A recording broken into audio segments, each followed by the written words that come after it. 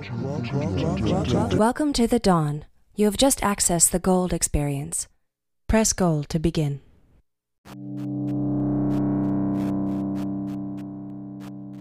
Welcome to the Spooky Electric Podcast by me, Trent Venegas.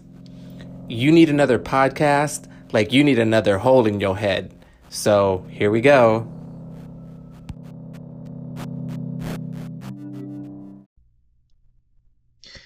It is time for another episode of Spooky Electric, and this episode I am really excited about because after 10 months of publishing this podcast, this is the first episode that is solely devoted to Prince, one of my all-time favorite artists. I've taken a real long time with feeling comfortable enough to do a Prince episode because I really want to make sure that I get it right, that I do him justice. And to be honest, when you're talking about an artist as prolific and as insanely talented as Prince, it's literally impossible to talk about all of the things that you really want to talk about in order to do the man justice in a half hour, 2 hour long podcast conversation. That being said, I'm going to do my very best with this first Prince-centric episode, which is completely devoted to the Gold Experience album era. Anyone who knows me knows that 90s Prince is probably my favorite Prince. He was funky, he was sexy, he was swearing up a storm, he was having fun. And it is the era of Prince music where I feel like he really took a lot of risks, really expanded his music base of like music he was producing. He was insanely prolific. I mean, he's been prolific his whole entire career, but like in the 90s, he was really prolific. He was going through a lot of personal things, and the Gold Experience album kind of encapsulates the best of what we got from Prince in the 90s. So there's a whole lot of information that I have to get through for this episode. So I hope you are ready for a nice, long, very fun conversation about Prince, the artist formerly known as the Unpronounceable Symbol, and his Gold Experience album era. Now, the Gold Experience era spans years. It spans 7 albums and spans a transformation from Prince to an artist who decided that his name was going to become an unpronounceable symbol. So before we get to the discussion of the music that I have compiled for this podcast episode playlist, there is a timeline full of a lot of information that I have to share with all y'all in order to provide context and to fully flesh out the story of the artist formerly known as the Unpronounceable Symbol, his Gold Experience album era. So, because we're dealing with songs that are credited to both Prince and the Unpronounceable Symbol, and at the time, people referred to him as the artist formerly known as Prince or the artist. So because we're dealing with songs that are credited to both Prince and the artist, I will do my best to refer to the man with the appropriate name throughout this discussion as it changed or changes. Ultimately, though, at this point, it's not really integral that the distinction is made between Prince and the artist because he ended up reclaiming his name again and will forever be known and loved as Prince. But at the time, at this point in time of his career in the 90s, it was extremely important to refer to Prince songs as Prince songs and the artist formerly known as Prince songs as the artist formerly known as Prince songs. Okay, so let's get to the timeline. So June 7th, 1993, the Gold Experience album era starts in 1993 and it spans all the way to 1998. So let's talk about the timeline. So on June 7th, 1993, the artist formerly known as Prince is born.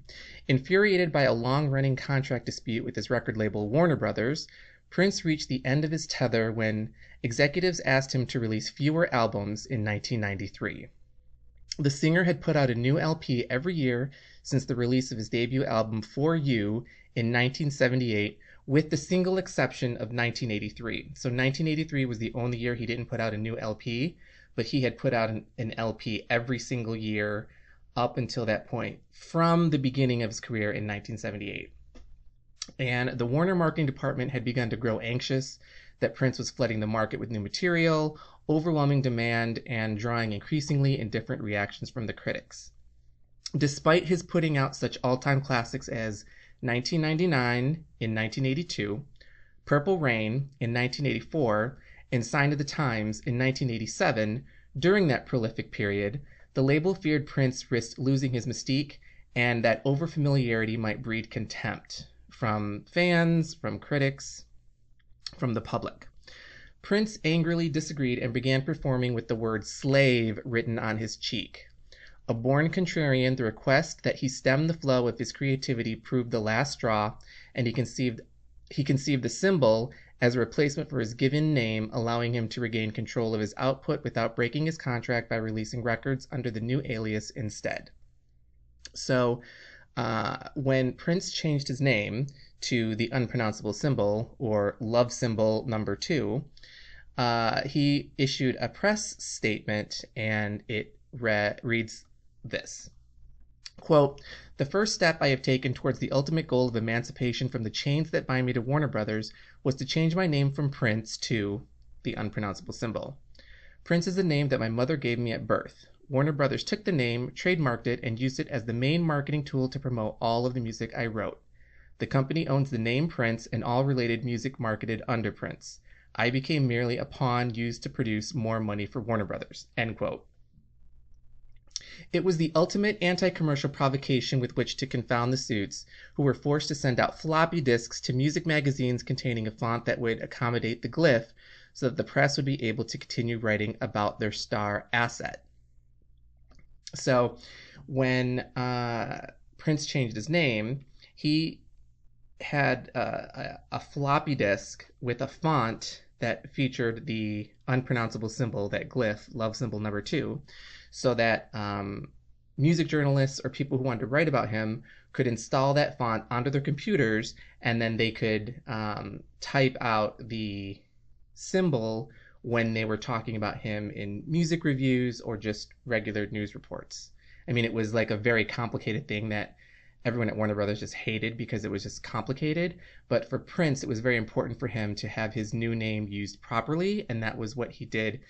He offered this tool, the floppy disk with the font of his new name, so that people could properly address him and write about him in the press. Quote, "It is an unpronounceable symbol whose meaning has not yet been identified. It is all about thinking in new ways, tuning into a new frequency," the purple one offered, not entirely helpfully. So Prince would later suggest that the glyph, quote, "entered his consciousness during meditation." He said that it was inspired by two of his backing dancers, Maite Garcia, who would become his future wife, and Tara Lee Patrick, who would become Carmen Electra. In truth, he actually asked his creative consultants, Mitch Monson and Liz Luce, to design it one day at Paisley Park recording compound in Chanhassen, Minnesota. It was created for the title of his 1992 album, Love Symbol, which is the symbol that became his name. It was a combination of the astrological symbols for Mars and Venus, commonly used to stand for male and female. The love symbol has been interpreted as a reflection of Prince's androgynous sexuality and rejection of binary gender roles, an idea that has seen him hailed for celebrating trans culture long before LGBT plus concerns achieved mainstream acceptance. It has also been compared to an ancient Egyptian ankh and even a crucifix. Taken together, the two interpretations suggest a fusion of sex and religion entirely appropriate to the man and his unique brand of sexually charged pop funk. The artist had his new name trademarked, and he used it for the rest of his career. The first version of the love symbol, number 1, first appeared in 1982 on the artwork for Prince's album 1999.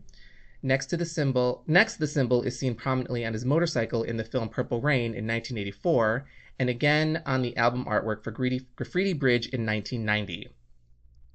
The second version of the love symbol, number 2, was created in 1992 for the Love Symbol album, which then became his name in 1993. Both designs 1 and 2 were trademarked for his use. So, talking about the year 1993, after Prince changed his name to the unpronounceable symbol, he intended to release new songs under that moniker in formats other than albums. He would fulfill his contract to Warner Brothers by delivering unreleased material from his music vault.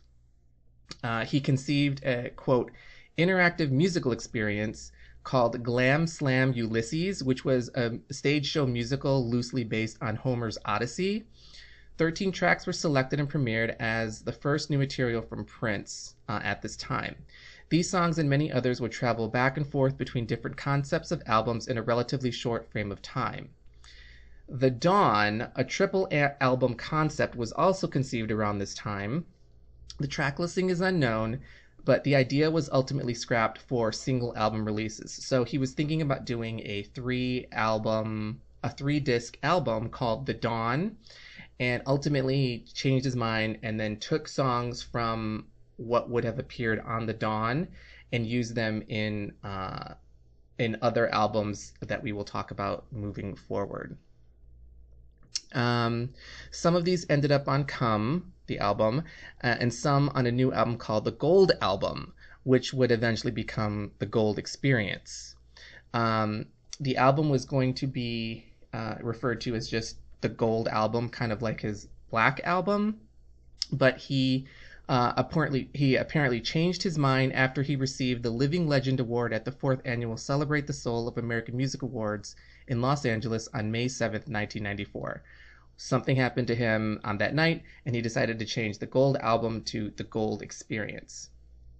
Based on the original unknown concept, fans have since assembled a 57-track, 3-disc bootleg album with a playtime of almost 4 hours of music, which is available for download on the internet. So if you do a search for Prince The Dawn bootleg, you will find this 3-disc album that fans have put together based on what fans think or hoped Prince would have put together had he made the Dawn album. And I have this bootleg. It is fantastic, and it's kind of the inspiration for this episode. So The Gold Experience is one of my favorite albums, but the more that I learned about how it was made and where the songs came from, I realized that the Gold Experience album era is greater than just that one album, and it's greater than just that one year. And had Prince made the Dawn 3-disc album, that might have been what the Gold Experience album era kind of encapsulated, because 57 tracks over 3 albums is pretty much this grand opus story that he at one point wanted to tell, but eventually did tell over the course of 7 albums that eventually would become released after. So yeah, it's complicated, but Prince's his work is just greater than just a collection of songs. It's always about these large amounts of songs and ideas that are happening and changing and morphing and growing and being edited until eventually they're released, and then he's on to the next thing. So his whole career has been kind of like this. On February 1st, 1994, Warner Brothers and Paisley Park Enterprises announced that they were terminating the Paisley Park Records label. Apart from Prince releases, it hadn't come up with a single hit. Albums by Eric Leeds, Carmen Electra, Mavis Staples, and George Clinton had all failed to catch fire. The offices in Century City, Los Angeles, which he never set foot in, were closed, and its 12-person staff was laid off. On February 13th, 1994, Prince performed one of the most important concerts of his career at Paisley Park Studios. It was titled A Beautiful Experience, which referenced his new song, The Most Beautiful Girl in the World, and the performance was geared towards his new music, including songs like Interactive, Days of Wild, Now, and Shh. On February 14th, 1994, the artist formerly known as Prince released a single titled The Most Beautiful Girl in the World. It becomes the first single that was credited to the artist formerly known as Prince, and was one of the first singles or even pieces of music ever to be sold online. To replace the Paisley Park Records label as an outlet for side projects, Prince formed NPG Records under his Paisley Park Enterprises umbrella. Supposedly, a senior Warner Brothers executive told Prince that he didn't have it in him to make another hit record. In December 1993, the artist placed ads in British and the US press, including Entertainment Weekly, The Village Voice, and the New York Magazine. The ad read, "Eligible bachelor seeks the most beautiful girl in the world to spend the holidays with." It encouraged all interested to send videos and or pictures to Paisley Park. The material set in response to the advertisement was utilized in the video for The Most Beautiful Girl in the World, which was shot on January 22nd, 1994, and on the single cover. Prince was allowed to release The Most Beautiful Girl in the World independently on NPG Records as part of the Paisley Park Records close-down agreement. He had stumped up $2 million of his own money and put the single out on his own NPG Records label. Warner Brothers stated that they were, quote, accommodating Prince's desire to experiment with independent distribution. They ultimately just thought that he was going to do this on his own, it was going to fail, and that they would be right. Warner Brothers would only allow him to release just one song, so The Beautiful Experience became an EP with 7 different versions of the same song. Beautiful, Stacks of Wax, The Mustang Mix, Flute Instrumental, Sexy Saxophone and Guitar, Mustang Instrumental, and The Most Beautiful Girl in the World. That was the track listing for the Beautiful Experience EP. The song was a huge hit. The Most Beautiful Girl in the World reached number 3 on the Billboard Pop chart and number 2 on the R&B chart, and it remains his only UK number 1 song ever. So it was the only song of his to ever go to number 1 in the UK. So Prince had hits before, obviously, but the success of The Most Beautiful Girl in the World was especially satisfying for him. It not only proved to Warner Brothers that he could top the charts, he realized that he didn't need a major label anymore. Now he really had to get out of his contract with Warner Brothers. 14 language versions of The Most Beautiful Girl in the World were planned, but it is reported that only 3 are known to have been recorded: in French, in Japanese, and in Spanish. And it's my understanding that the Spanish version was recorded by Maite Garcia, who would become his wife. And she sings a gender-swapped version of the song, The Most Beautiful Boy in the World, on her one and only album, Child of the Sun, which was released in Europe in 1995. And that album was originally titled Latino Barbie Doll. So while the Maite album is kind of in the realm of the Gold Experience album era, I don't necessarily count it as part of the 7 albums. Otherwise, that would be like the 8th album. But that album is not worth talking about here and now. So The Most Beautiful Girl in the World is not available on streaming. It is on the track list for the Gold Experience album, but because of a lawsuit that took place in Italy, and apparently the judgment was ruled against Prince, the song is not allowed to be played or sold or streamed in Italy, and as such, the song has been pulled off streaming all around the world. So I could not include The Most Beautiful Girl in the World on the playlist for this episode. So because of that, I'm going to just play the entire song for you right now. So here, have a listen and enjoy.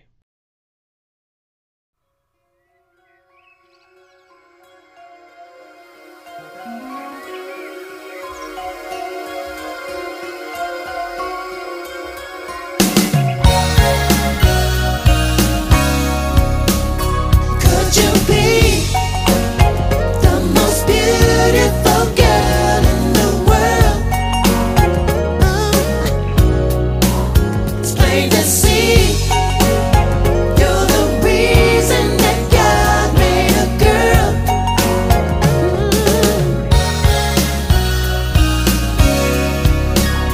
When the day turns into the last day of all time, I can say, I hope you are in these arms of mine. And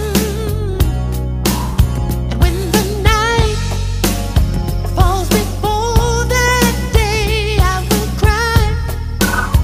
I will cry tears of joy. 'Cause after you, all one can do is die.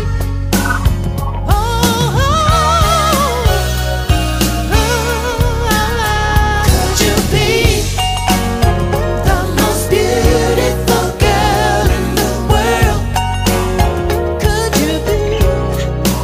It's plain to see. You're the reason that God made a girl. Oh, yes, you are. How can I get through days when I can't get through hours? I can try, but when I do, I see you and I'm devoured. Oh, yes. Who'd allow a face to be soft as a flower? Oh, I could bow and feel proud in the light of His power. Oh, yeah. Could you be the most beautiful girl in the world? Could you be? It's plain to see. You're the reason that God made a girl. Oh, yes, you are. And if the stars ever fell one by one from the sky, I know Mars could not be too far behind. 'Cause baby, this kind of beauty, it's got no reason to ever be shy. 'Cause honey, this kind of beauty, the kind that comes from inside. Could you be Could you be the most beautiful girl in the world? so beautiful, beautiful? It's plain to see. Plain to see. You're the reason that God made a girl.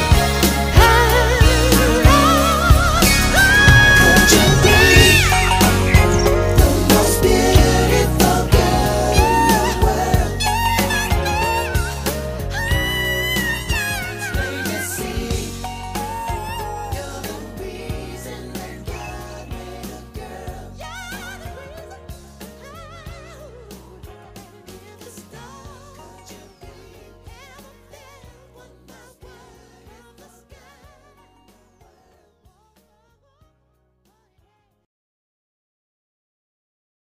Okay, so now we are at June 7th, 1994.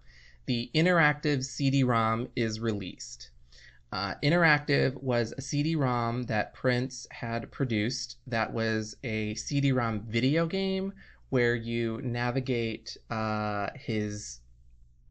it's supposed to be like modeled on his home studio. It's like maybe a futuristic version of Paisley Park, but the building is in the shape of the unpronounceable love symbol, and you navigate through the whole entire complex to collect pieces of the symbol, and once it's all put together, you win a prize of hearing a brand new song for the very first time. The disc contained a video game, songs, music videos, a virtual tour through this Paisley Park Studios, and other multimedia resources. Complete gameplay can last for hours. The video game is a graphic adventure with gameplay mechanics similar to Myst, requiring the player to explore the many different rooms in Paisley Park Studios and solve puzzles to collect the 5 pieces of Prince's symbol. It features 6 complete songs, including several which were previously unreleased, 52 song clips, 4 full-length music videos, 31 video clips, and 9 morphs. There's an interactive mixing board for adjusting music. The private club contains clips of musicians including Eric Clapton, Little Richard, George Clinton, and Miles Davis discussing Prince's career. This CD-ROM is fantastic. I bought it back in 1994 when I bought my first computer ever. I also bought the CD-ROM, and it was like the first video game I ever bought for my home computer, and it was such a treat for me. I love this game so much, and I'll talk about it a little bit more as we get to the appropriate part in this conversation. But before we go on, the version of Interactive that is playable on the CD-ROM. So the CD-ROM was a video game, but if you put the CD-ROM in a regular CD player, it would play one song, and the song is the song Interactive. And that version of the song is not available on streaming.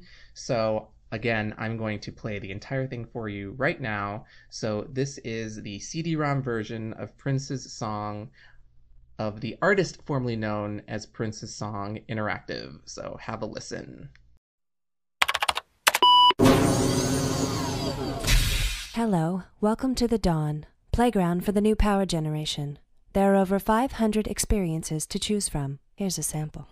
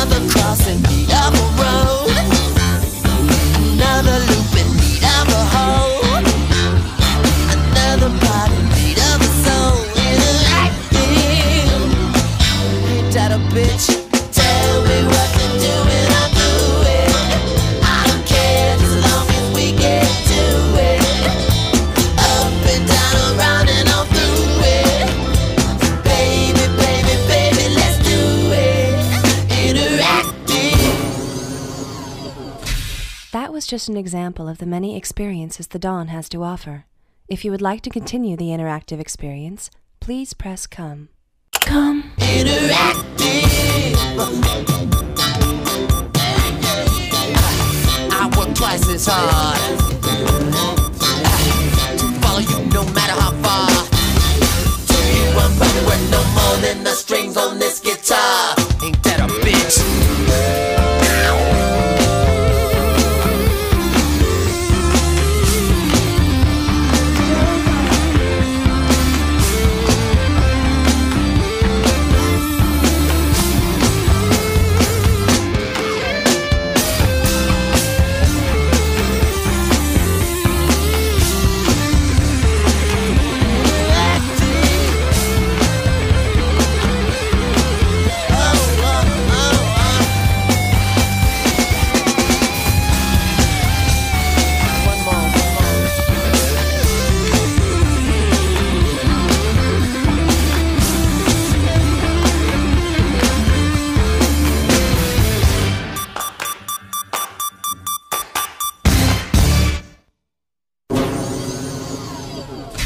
If you would like to access another experience, here's how. So now we're up to July 20th, 1994.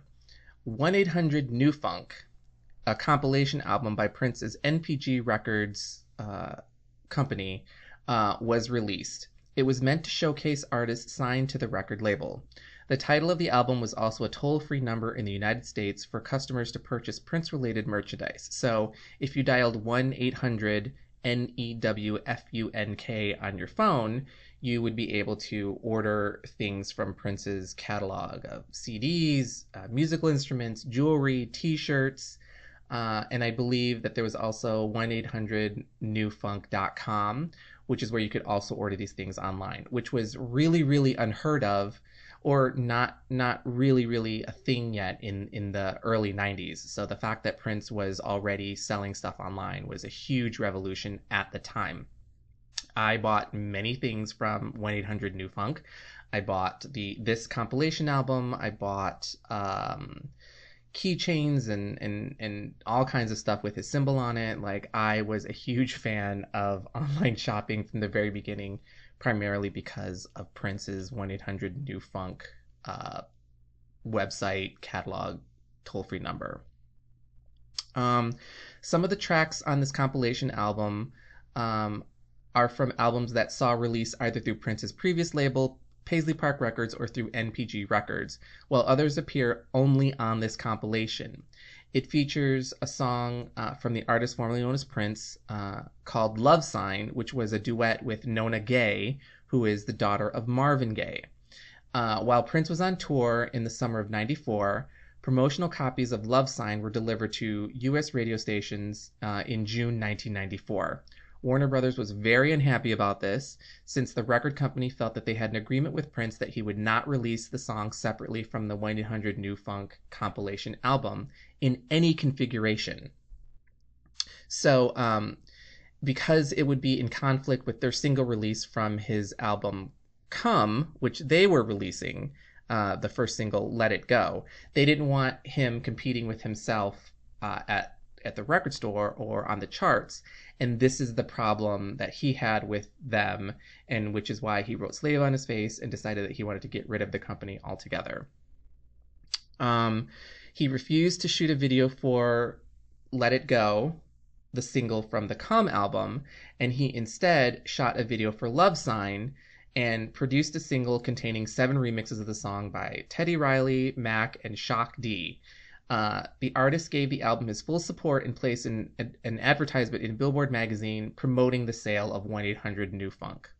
Still, the album failed to enter the Billboard's pop chart, although it got to number 45 on the R&B chart. Despite the moderate chart success, Prince's organization claimed that 1-800-NEW-FUNK sold 500,000 copies, making it a gold album. But Prince's lack of commitment to the Come album, released in August 1994 in favor of the 1-800-NEW-FUNK project, had infuriated many Warner Brothers top-level executives. So this is where he was already butting heads with the record company. He wanted the freedom to release anything at any time. Period. The record company wanted him to release things slowly over time and then promote each of the releases so that the maximum amount of success monetarily and chart-wise could be achieved, hopefully. And he was completely at odds with that. So while Warner Brothers wanted him to promote his Come album, he wanted to promote his 1-800-NEW-FUNK compilation album, and butting heads there, both projects suffered in terms of the public awareness, chart success, and album sales. Absent all of that, I love the 1-800-NEW-FUNK compilation, mostly because I really love the song Love Sign.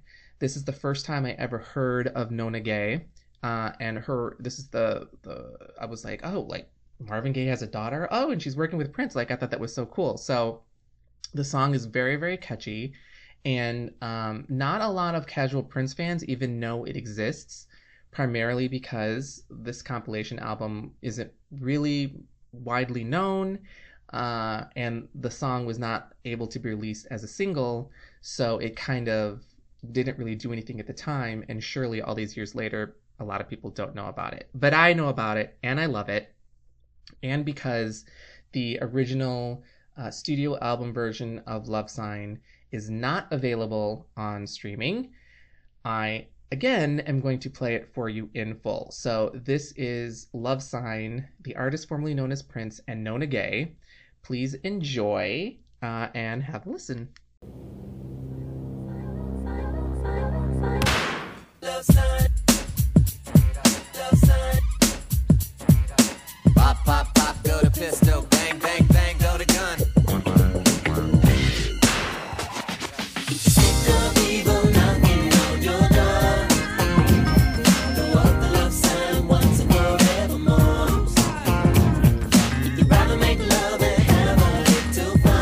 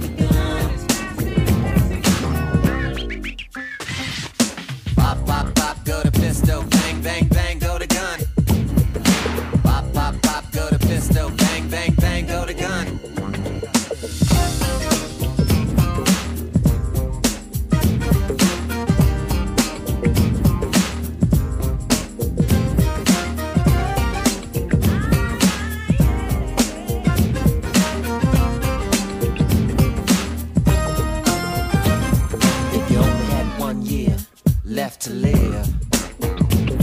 What good is the time you spend if you got no love to give? Let's all get up off the front and find a cause to back. Then we can teach the babies replications of the act, of the act.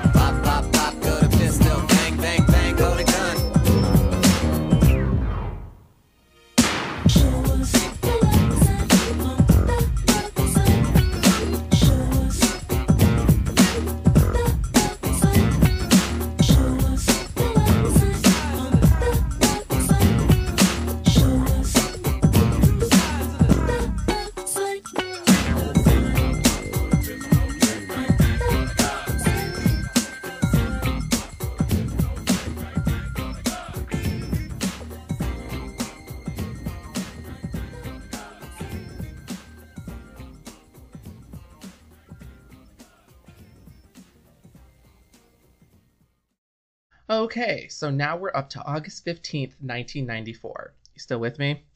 The Come album by Prince is released. By January 1994, rumors began to circulate that two albums were being readied for release in 1994. The first, Come, was to be an album by Prince, and the other, Gold, was to be a work by the artist formerly known as Prince, the unpronounceable symbol. Prince/the artist delivered the Gold Experience into Warner Brothers around the same time as Come in May of 1994. He proposed that Warner Brothers should release Come by Prince, and a few weeks later, the Gold Experience by the artist formerly known as Prince. He wanted both to count toward the fulfillment of his contract because he wanted to fulfill his contract and get the hell out of Warner Brothers. The idea didn't meet with much enthusiasm from the record label, however. Flooding the market with material was exactly what the executives wanted to avoid. Nor were they optimistic about releasing music with an unpronounceable symbol rather than the powerful Prince trademark on the front cover. They agreed to release Come, and they would be happy to release the Gold Experience, but at the appropriate time. Most of the songs from the Come album were recorded in early 1993 during a highly prolific time for Prince. An early collection of single word-titled tracks included Come, Endorphin Machine, Space, Pheromone, Loose, Papa, Dark, and Poem. It is unknown at the time if these tracks were indeed intended for an album. Come is Prince's 15th studio album and would be Prince's final Warner Brothers album under his name in the 90s. For the remainder of his contract with the company, his name would be represented by the love symbol, and he would be referred to as the artist formerly known as Prince. On September 30th, 1994, Prince released a music video for his song Dolphin, which was a song that would eventually be included on his album The Gold Experience, which wouldn't come out till 1995. But Prince, really anxious to get his music out, really wanted to have people hear what he was really excited about at the time, decided to make a video for Dolphin and then release it in September of 1994, even though the album wouldn't come out until 95. But at this point, he didn't even know if the album was going to come out at all. He was doing this because he was trying to pressure the record company to release the album. I suppose he figured if he just kept releasing stuff from the album, that the record company would just release the album to get it out. And they did, but it ended up taking them a year to do so. So now we're up to November 22nd, 1994. Prince's Black Album is officially released after it was scrapped in December of 1987. So stick with me here. In October 1994, Prince signed an agreement with Warner Brothers to release the Black Album. The Black Album was originally supposed to be released in 1987. He was supposed to release it after he had released Sign of the Times. And at the very last minute, I mean, the album was pressed and was ready to go, was ready to be sent to stores. He decided he did not want it to be released. He thought the album was evil, and he decided to not release the album. So instead of releasing the album, so the Warner was like, okay, we're not going to release this album. He recorded a whole new album called Lovesexy, and then that album was released instead. So this Black Album has been like in the, the Warner Brothers archives in the vault ever since 1987. And in 1994, Prince finally decided to sign an agreement to release that album because he wanted that release to count towards the fulfillment of his contract, and he figured it was one more step to getting him out of Warner Brothers. The initial deal proposed to Prince provided for Warner Brothers to pay him $4 million upfront for the release of the Black Album in November of 1994 and the Gold Experience in early 1995. The deal further stipulated that Prince would record a soundtrack to a to-be-determined Warner Brothers film.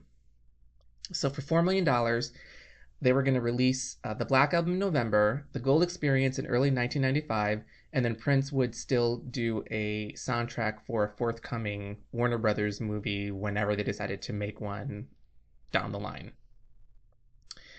Prince's attorney was en route to the record company to pick up the check for this $4 million and sign off on the papers when Prince had a last-minute change of heart about the deal because he wanted more money. The attorney advised him that it was a very good deal and that he would not be getting any more money from the label. The deal was subsequently canceled, and Prince's attorney quit a week later. So at the last minute, Prince decided, nope, I want more money. His attorney was like, they're not going to give you more money. The deal was off. His attorney quit, and that was the end of that for that moment. However, a deal for just the release of the Black Album was eventually signed, and Prince received approximately $1 million for the release of that album only. However, discussions about the release of the Gold Experience had to be postponed until early 1995. The Black Album was released on November 22, 1994. Prince's publicist, Ken Lee, said that he was, quote, spiritually against the album and that he had been forced to sign the agreement, which I suppose from his perspective is how he felt, but mainly he wanted to get out of the contract, and this was one more piece of the puzzle in making that happen. The Black Album reached number 47 on the pop chart and number 18 on the R&B chart. The Black Album is the 16th studio album released by Prince. It was originally planned for release on December 8th, 1987 as the follow-up to Sign of the Times. It was to appear in an entirely black sleeve with no title or even a credit to Prince, hence it was referred to as the Black Album. Critics and fans dubbed it the Funk Bible by preceding press releases and a hidden message within the album itself. The work seemed to be a reaction to criticism that Prince had become too pop-oriented, and this funky Black Album was his response to those critics. As we know now, after Prince became convinced that the album was evil, he ordered it to be withdrawn a week before its release, and it was replaced by the album Lovesexy, which was a brighter, pop-oriented album with elements of religious affirmation. So, you with me? Here we go. So now we're on to March 1995. Prince embarks on the Ultimate Live Experience Tour in Europe, which took place mostly in the United Kingdom throughout the month of March 1995. The tour was to promote the Gold Experience album that was eventually released in September of 1995. Much of the set list was from the Gold Experience, and there was also Come and Exodus material. Exodus is an album by the New Power Generation, which I will get to shortly. However, he did say that he would not perform his Prince stuff from 1978 to early 1993. He did perform songs like I Love You and Me and Seven with some covers on this tour. So essentially, he was on tour in Europe trying to promote this album that he really wanted to get out, to really pressure the record company to release it. And he decided, well, if they're not going to release my album, I'm just going to go on tour and I'm going to play these songs so that people can hear the songs one way or the other. On March 27th, 1995, Exodus, the second studio album by the New Power Generation, was released. Although the track listing boasts 21 tracks, many of the tracks are narrative segues, leaving only 9 actual songs, and one of those 9 songs was an instrumental. Mayte Garcia, who was Prince's dancer at the time, but also his girlfriend and would eventually become his wife, she made a statement at the time regarding the album's title and concept, saying, quote, "Well, you know, the Exodus.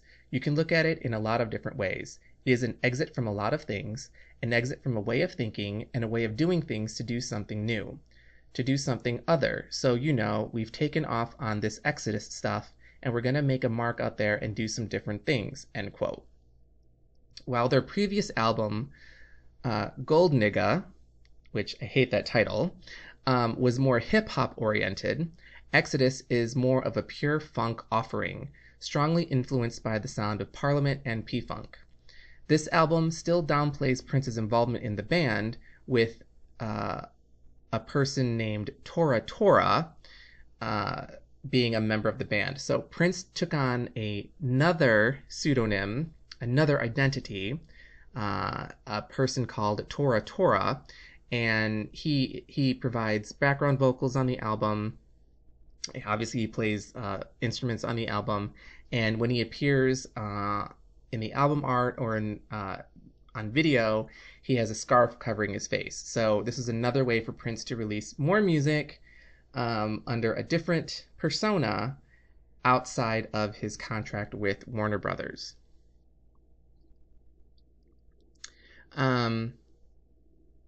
The front man for the New Power Generation on this release is his bass player Sonny T, who handles the lead vocals. So all of the lead vocals on the album are sung by Sonny T, with Prince providing background vocals, but Prince does provide lead vocals on 2 tracks, Return of the Bump Squad and The Exodus Has Begun, using manipulated vocals, and is clearly present on many of the spoken segues, although sometimes using a disguised accent. So even though Prince was quote-unquote hiding on this album, he was distorting his voice and he was using a different name, but for sure he was prominently in this New Power Generation group on their album. Because the artist continued to appear in public with the word slave written on his face, in spite of the label's perceived belief that they were on friendly terms with Prince, Warner Brothers officials canceled the U.S. release of Exodus in retaliation. So Exodus was never released in the United States because Warner Brothers was pissed off that he was still wearing slave on his face, and the album was only released in Europe as a result. So us Prince fans had to order it from 1-800-NEW-FUNK, from his website, from his catalog, which is how I got it, and I love it. And I'm going to play a clip of The Exodus Has Begun so you can hear a little bit of how Prince sounds on this album, because the album is not available on streaming, and I am not going to play the full track because the full track I think is like 10 minutes, and for this purposes and this song specifically, we only need to hear about like a minute clip of it. So here is a clip of The Exodus Has Begun by the New Power Generation, with lead vocals by Tora Tora, who was actually Prince. Have a listen. Have mercy. The Exodus has begun. The Exodus has begun. Have mercy. The Exodus has begun. Now these are the names of the New Power Generation. The funkiest suckers of the new Gold Nation. Polyvinyl acetate, New Power Soul. guaranteed to stick to never forget Oldsmobile. Motherfucker. Have mercy.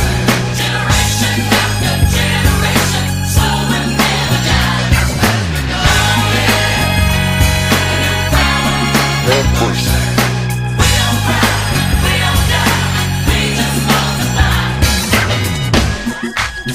Polygon acetate, power soul.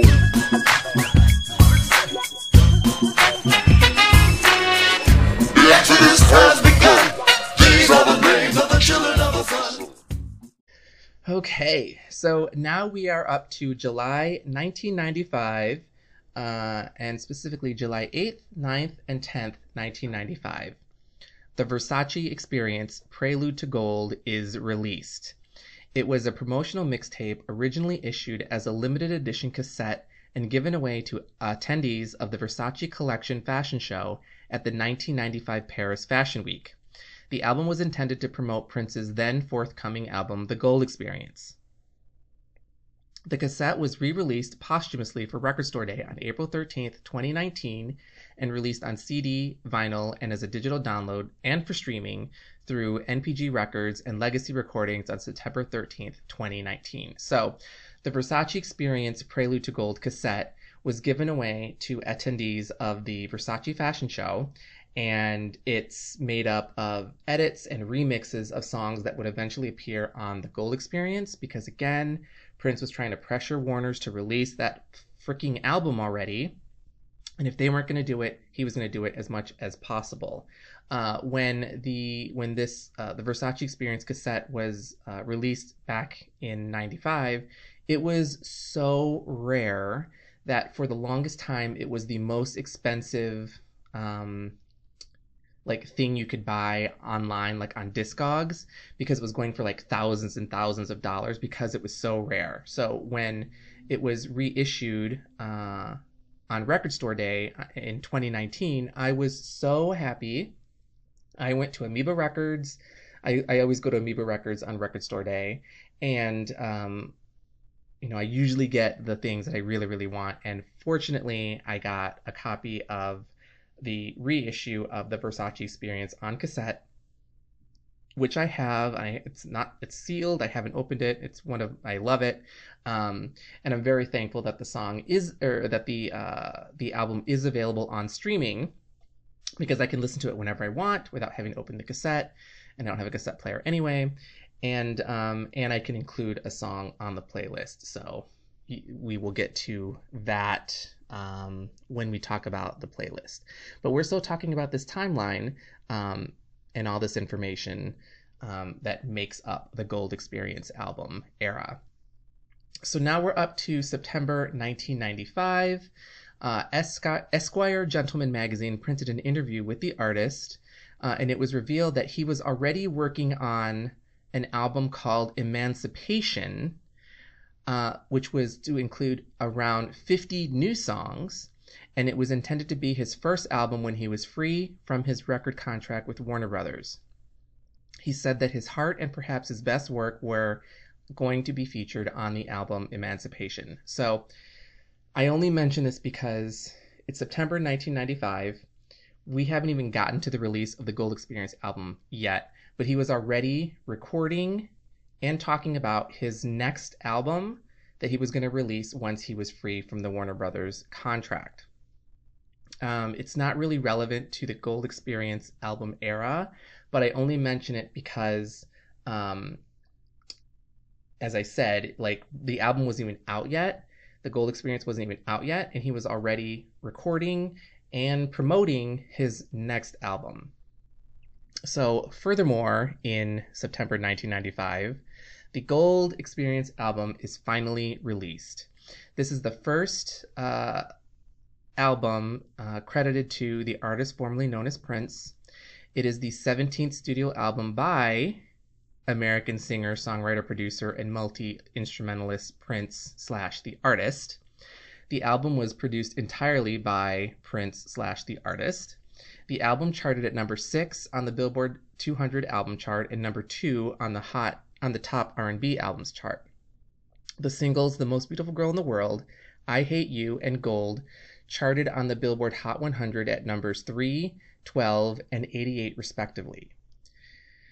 So The Most Beautiful Girl in the World did the best, I Hate You did fairly well, and Gold didn't do well at all.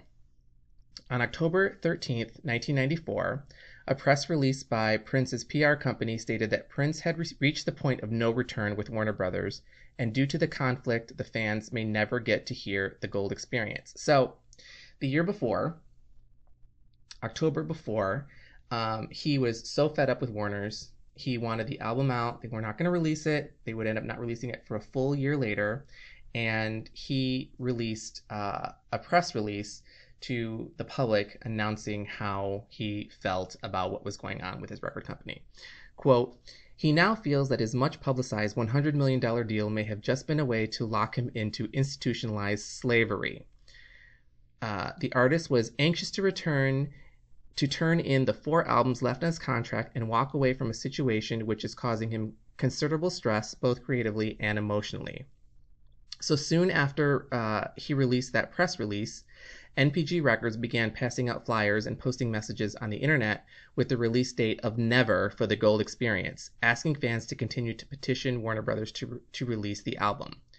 Warner Brothers claimed that the release of the Gold Experience had been rescheduled twice because Prince failed to deliver the master tapes, but on September 26, 1995, it finally saw the light of day.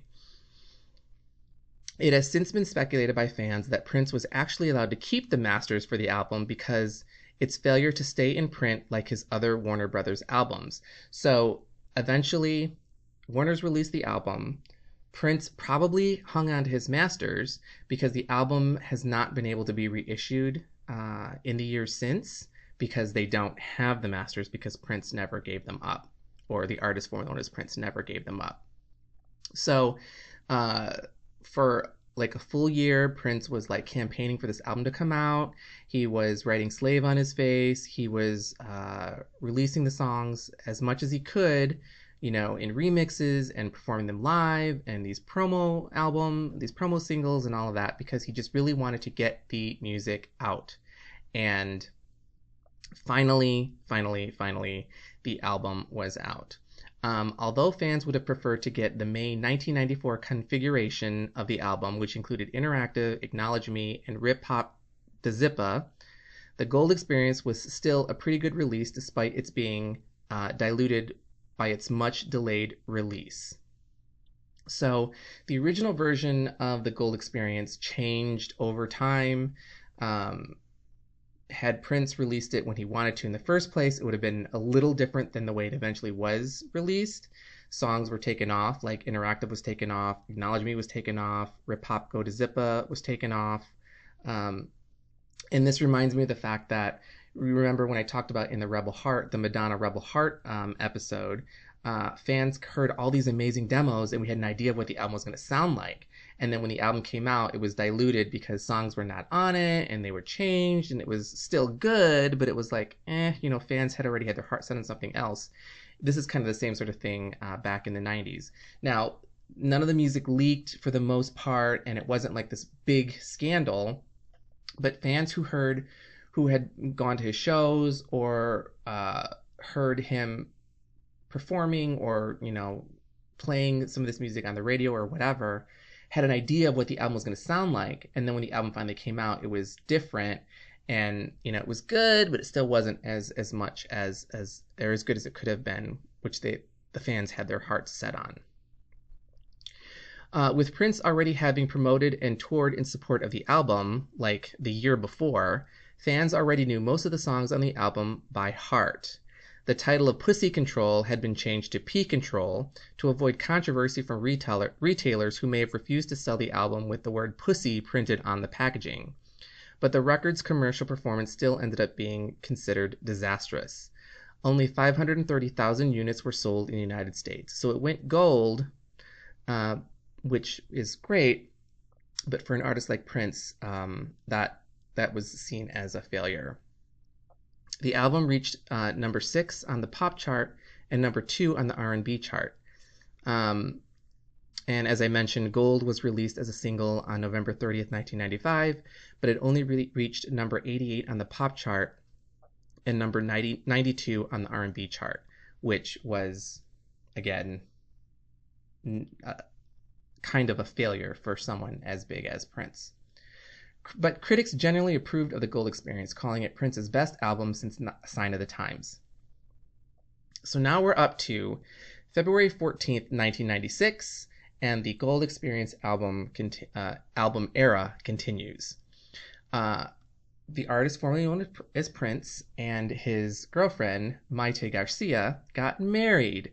So UltimatePrince.com published a really fantastic article about their wedding, and all this information comes from UltimatePrince.com. At 37 years old, he married dancer Mayte Garcia, who was only 22 years old, on February 14th, 1996. The wedding took place in Minneapolis at the Park Avenue United Methodist Church, which Prince attended when he was younger. Both the bride and the groom wore white, and Prince had the back of his suit jacket embroidered with the love symbol, which was his name at the time, and Garcia's first initial. The couple did their best to keep the ceremony private. Prince even traveled to the church in the back of a van with flowers, but about 200 fans and multiple news crews hovered outside, according to the Star Tribune, which managed to get a detailed scoop of the event.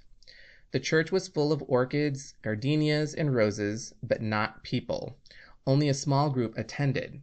Among them were Prince's mother and stepfather, Maddie and Hayward Baker, and mother figure Bernadette Anderson. Garcia's father, John, walked her down the aisle in his military uniform. Prince's father, John Nelson, was absent. Prince would later tell Oprah Winfrey that the two were estranged at the time. New Power Generation member Kirk Johnson was the best man, and his brother, Reverend Keith Johnson, officiated. The ceremony was both traditional and eccentric. Music consisted of both the Lord's Prayer and Kama Sutra, which was a classical suite by Prince that was officially released a year later by the MPG Orchestra. There was a casting call for a whooping 7 flower girls who participated in the wedding. The wedding program, titled Coincidence or Fate, also an NPG orchestra track, included a fantastical account of Prince and Garcia's love story. According to the tale, they were soulmates who devised a plan to recognize each other during their last lives on Earth. Prince included the program on his first official website, thedawn.com, which launched that day. Following the wedding, there was a private dinner at Paisley Park where the bride and the groom danced to Friend, Lover, Sister, Mother, Wife. The song Let's Have a Baby was reserved for the wedding night. Both songs were included on Prince's 1996 album Emancipation. Their honeymoon was in Hawaii, where they played 3 concerts. It ended up being the perfect honeymoon for us, Garcia wrote in her memoir, The Most Beautiful. Hard to imagine having more fun than we had when we were on stage together. So that's how Prince got married for the first time to Mayte Garcia. On July 9th, 1996, Chaos and Disorder was released. It was the final Prince album for Warner Brothers until 2014. Chaos and Disorder is the 18th studio album by American recording artist Prince, credited to the artist formerly known as Prince, which was the second album to credit an album to the artist formerly known as Prince after the Gold Experience. The album reached number 26 in the United States, his poorest performance with an album of new material since his debut, and number 14 in the United Kingdom. Prince refused to promote the album, still engaged in his fight against his Warner Brothers contract, and it was released simply to fulfill his contractual obligations. The inlay sleeve carries the message, quote, "Originally intended for private use only, this compilation serves as the last original material recorded by Love Symbol for Warner Brothers Records. May you live to see the dawn." While Prince insisted that the album was, quote, done very quickly, and that they were, quote, seeing how fast and hard we could thrash it out. More than a third of the songs on the album date back to sessions for the Gold Experience and Come. So Chaos and Disorder was a collection of songs that Prince just pulled out of the vault.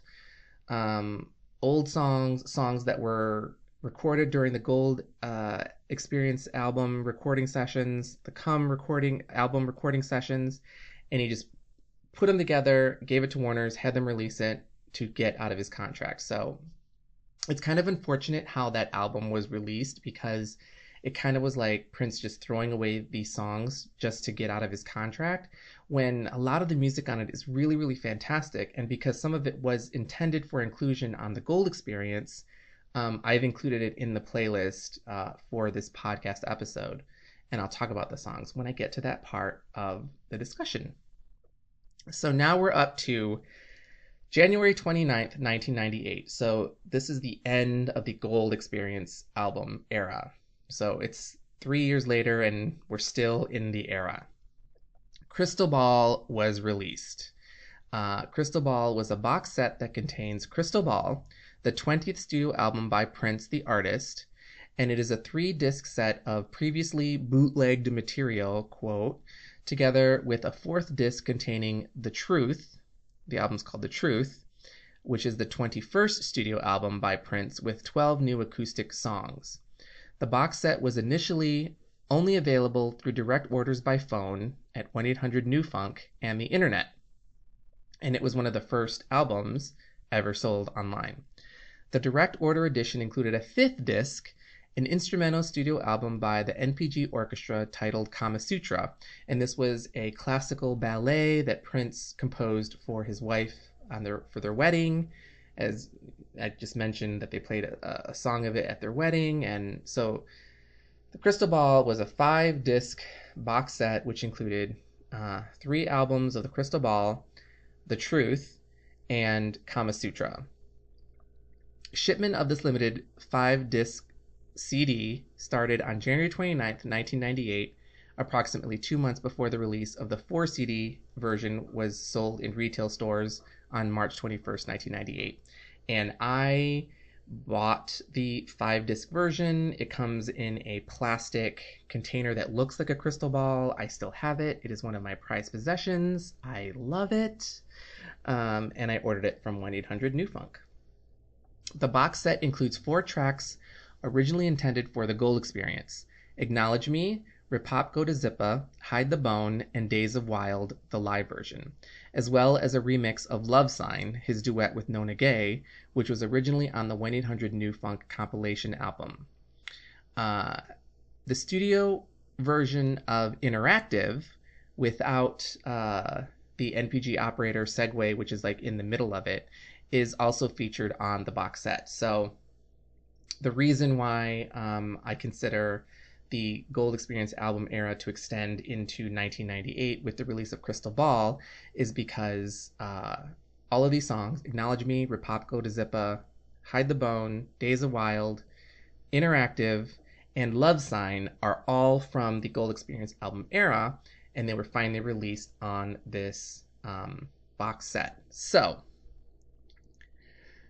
take a breath. I know it's a lot of information, and if you're still with me, I love you very much, because there's still a lot more to talk about. So that's the timeline of where the Gold Experience era started, and kind of the high points that happened along the way. I know some of it's a little confusing, so hopefully I was able to explain it or relay it in a somewhat understandable context, or at least hopefully the timeline makes sense. So the albums that make up, the 7 albums that make up this era, 1-800-NEW-FUNK, Come, Exodus, The Versace Experience, The Gold Experience, Crystal Ball, and Chaos and Disorder. Chaos and Disorder, and then Crystal Ball. So the chronological order of release of the songs is not how the songs are broken up on the playlist.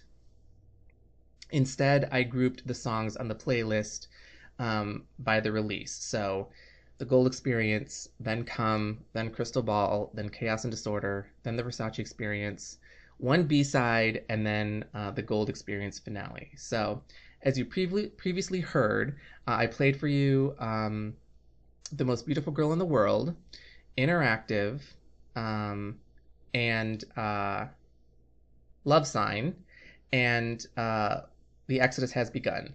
So those songs are not available on streaming, which is why I included them in the podcast episode, and I hope you enjoyed them.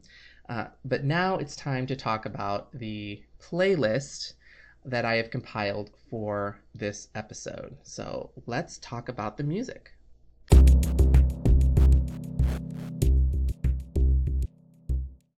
Okay, so there are 30 tracks on this playlist, but 5 of them are very short NPG operator segues, which are fun but don't really count as songs. So this playlist actually only features 25 songs.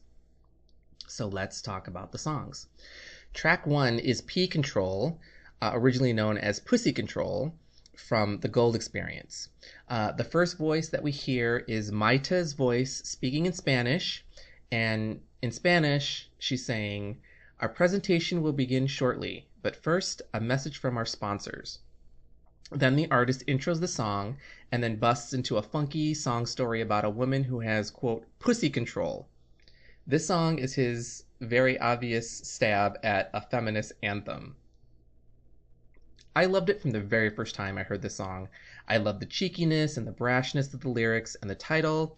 I could also see how the song might be off-putting to critics or people who didn't understand what he was trying to convey with the song, because in the lyrics, he refers to the protagonist as Pussy. I met this girl named Pussy, which is funny, but I can see how that might be off-putting or offensive to some listeners. But I got it from the start, and I loved it immediately. This was the last true album from Prince that we got where his lyrics were explicit and sexy, and as such, it was destined to be one of my favorite of his albums. There's a line, and the moral of this motherfucker is, ladies, make them act like they know you are, was, and always will be pussy control.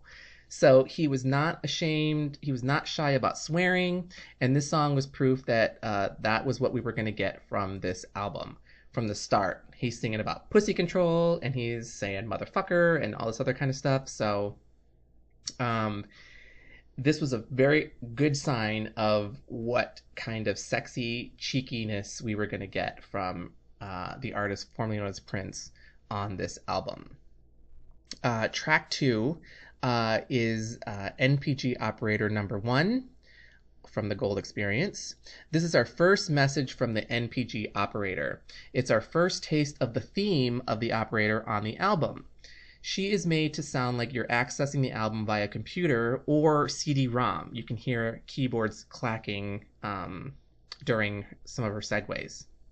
And this was years before the idea of accessing music from the internet via computers was commonplace and was very novel and a very exciting motif to me. So the idea that you could, access music on the internet. The internet was so brand new at this time. This was like years before iTunes or Spotify. So, this idea of a computerized voice saying, you have access to the beautiful experience, you have access, blah, blah, blah, was very, very fun and cool to me. I love the NPG Operator segues. I know some people don't love them, but this album, taken in sum from beginning to end with the segues and it tells a story, and I think it's just perfection. I love it. Track 3 is Endorphin Machine from the Gold Experience. This was the official release of the song that I first heard on the interactive CD-ROM the year before. And immediately when the album came out, I was super bummed that interactive wasn't included on the album. But I had the song on the CD-ROM, and then the song would eventually be released on Crystal Ball years later. But I was sure, considering how interactive and computer-oriented the song is, that it would be included on the Gold Experience. So while I was bummed that interactive wasn't included on the album, I was very, very excited that Endorphin Machine was included on the album. This was another song that I loved immediately because it was the prize that you got for winning the interactive CD-ROM video game. So once you find all the pieces to the Prince symbol in the video game, you unlock the prize, and the prize was the very first time we ever got to hear Endorphin Machine, and there was a music video for it, and I was like, oh my god, I love this song. And then finally getting to have the song released was very, very exciting for me. I always thought that the title Endorphin Machine was a brilliantly inspired Prince title, and I have discovered that the album was tracked on the same day that the song Come and Dolphin were recorded in the studio. And at the end of the song, we hear Maita speak in Spanish again, and in Spanish she is saying, Prince is dead, long live the new power generation. So again, the theme of Prince is gone. From here on forward, he is this unpronounceable symbol, love symbol, the artist formerly known as Prince. And then one more thing. During the Ultimate Live Experience tour in Europe, the stage set looked like female and male genitalia. So looking at the stage, on the left side, that part of the stage was supposed to look like a vagina, and the right part of the stage was supposed to look phallic like a penis. And that whole stage was called the Endorphin Machine. So that's another reason why I think that the song and the title are just genius. So track 4 is Shh from the Gold Experience. This is a slow, sexy jam that was written for and released by Tevin Campbell previously. But the artist decided he wanted to record it for his own use on the Gold Experience. As a ballad, it didn't immediately grab me, but when you're on a Prince vibe, you kind of just go with it. The lyrics are sexy, but the notable part for me are the drum fills and solos by Michael B. and the scorching guitar solo by the artist. He made this song his own after having given it to Tevin Campbell. And I understand that Tevin was not happy about the fact that Prince took his song back, re-recorded it, and made it even better. This song was tracked on the same day as I Hate You and Days of Wild. Truth be told, I'm pretty sure I've heard the Tevin Campbell version once or twice, but I couldn't even tell you, honestly. Like, it's not that it's forgettable, it's just Tevin Campbell was never really on my radar, in spite of the fact that he worked with Prince on Graffiti Bridge and his own album. Round and Round is a pretty decent single that he wrote, that Prince wrote for Tevin Campbell. But so Tevin Campbell's version of Shh is a song that I don't know. I only know Prince's version, and for me, it is the only version. Track 5 is We March on the Gold Experience. Again, the song starts with Maita in Spanish saying all for one and one for all. This song features vocals by Nona Gaye, the daughter of Marvin Gaye, who sang with Prince on Love Sign on the 1-800-Newfound compilation. And it's one of the many racial justice songs that Prince would record as his career unfolded. In more recent times, before Prince's passing, he recorded a song called Baltimore in support of the city of Baltimore when they were going through police brutality protests and all of that. So Prince has always been really free with wanting to release social justice songs, and We March is one of those songs as featured on the Gold Experience, with lyrics like, quote, "We ain't got time for excuses. The promised land belongs to all. We can march in peace, but you best watch your back if another leader falls." Like, Prince was definitely not having the bullshit from police brutality and racial injustice back in the 90s. And as you are well aware now, these are problems that we are still dealing with, well into the 2000s, into the 2020s. It's clear that the artist is saying enough is enough. It's time to fight back, to march for what's right. A message that resonates today, as I am reminded of the Black Lives Matter protest marches that exploded all around the country last summer. Honestly, I don't think that Prince gets enough credit for all of the social justice songs that he's written and released over the course of his career. So that's why I'm very excited to talk about this one and another song to come, which are very powerful, extremely well-written songs that have a racial justice message to them. So being able to talk about them, hopefully, these are songs that that you enjoy and that you take to heart and you will share with people as well. So yeah. Okay, track 6 is Dolphin from the Gold Experience. This is the first of two really searingly beautiful ballads that I loved instantly upon first hearing. I have always loved the lines, quote, "You can cut off all my fins, but to your ways I will not bend. I'll die before I let you tell me how to swim, and I'll come back again as a dolphin." It's just a beautiful, beautiful song. The video for the song was released and promoted as a single from the Gold Experience a full year before the album was released. And it was actually the first video broadcast on the launch of VH1 in Europe. It's a simple video of the artist playing his love symbol-shaped guitar on a bed with the New Power Generation behind him. The first thing you see is a close-up shot of his cheek with the word slave written on it. The song was tracked on the same day as Endorphin Machine and was originally intended for a release on Come, but then it was eventually released on the Gold Experience instead. I mean, again, not a big ballads person, but this one I really, really love. Love this a lot.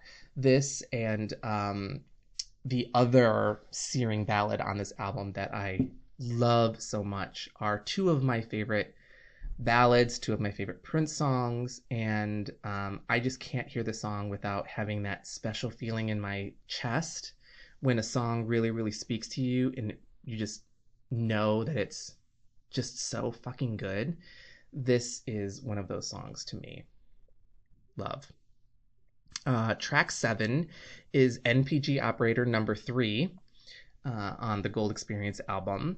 So this operator message is meant to be played directly in front of the song Now and mentions earlier Prince songs Irresistible Bitch, Housequake, and Sexy MF as a way of letting the listener know that Now is a slamming bop like those other songs. The end of the message cleverly states, "But that was then."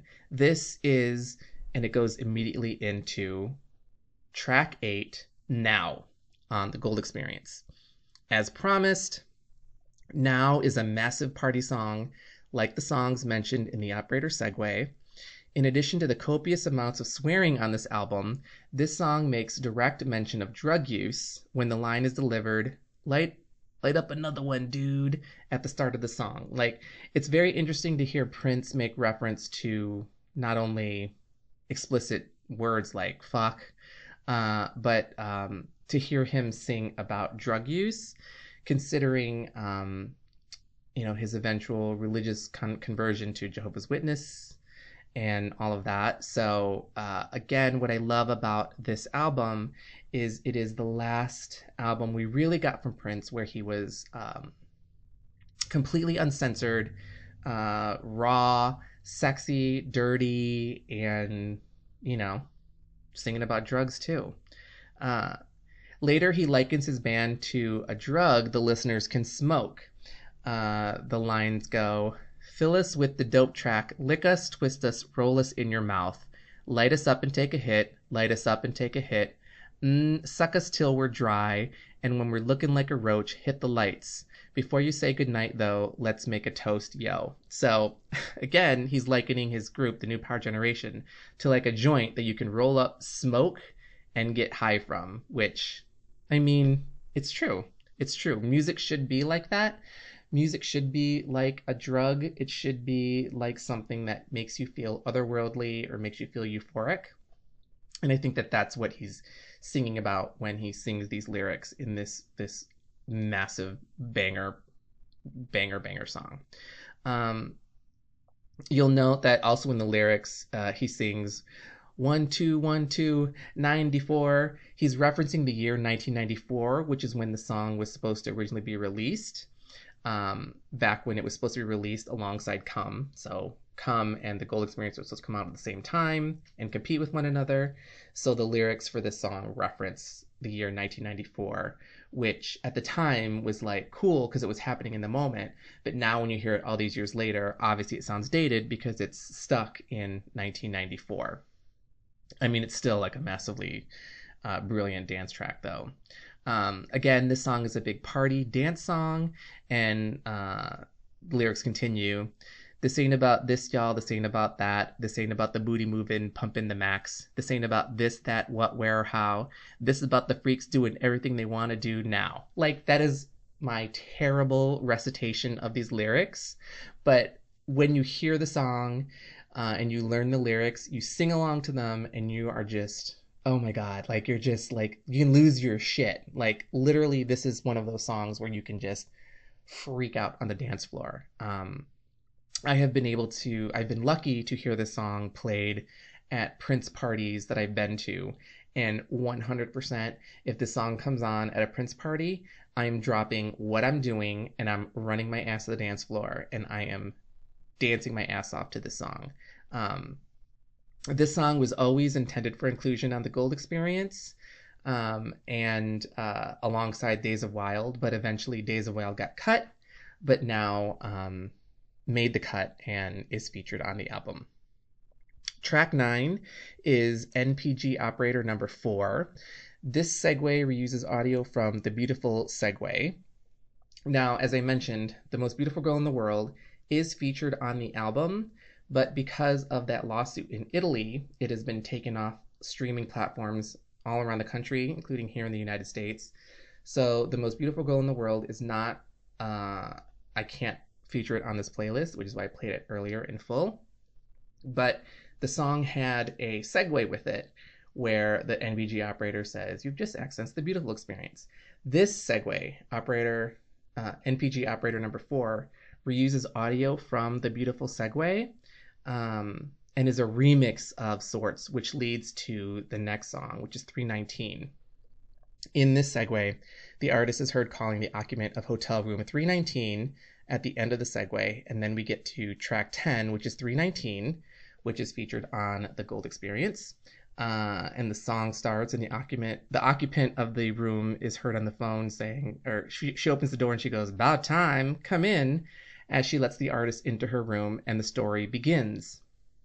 The artist is a photographer who is there to photograph the occupant, and the innuendos start flying. This is a sexy, silly song that I loved immediately as soon as I heard it. So some of the lyrics are, "My camera's gonna get you when you get it good and wet. You ought to let them come and pet you so it lasts, baby. I just wanna holler, scream, and shout when you let your fingers do the walking in and out and all about 319. Ooh, baby, how'd you get your legs to do that? Ooh, shit." Again, my recitation is terrible, but the song is brilliant, sexy, fun.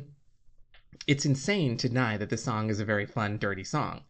It's a song that I have always wanted to hear live, or I always request it being played at a club when I'm ever at a Prince dance party. This song, and another song that I'll mention in a few, was featured in the movie Showgirls, the 1995 movie Showgirls. And that movie also featured a Susie and the Banshee song, which means, I loved Showgirls for all the wrong reasons.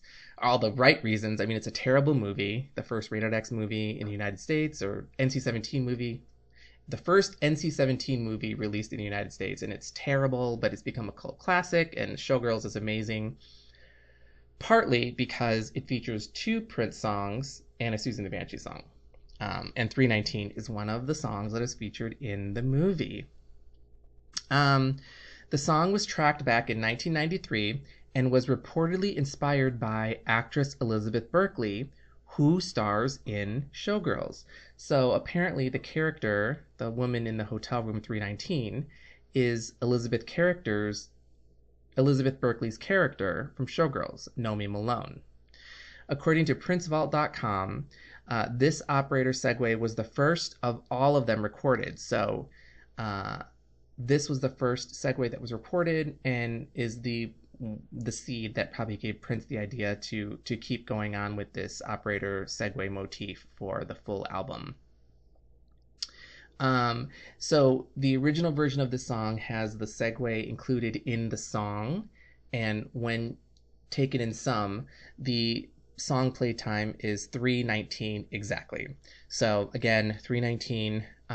Honestly, I'm always surprised when I hear that people don't like the song for whatever reason. because I just don't understand it. It is classic, sexy, funny, dirty Prince. It's very danceable. And again, this is a song that I have danced to at Prince dance parties that I've attended. And, you know, now in 319, two of my favorite songs to dance to from the Gold Experience.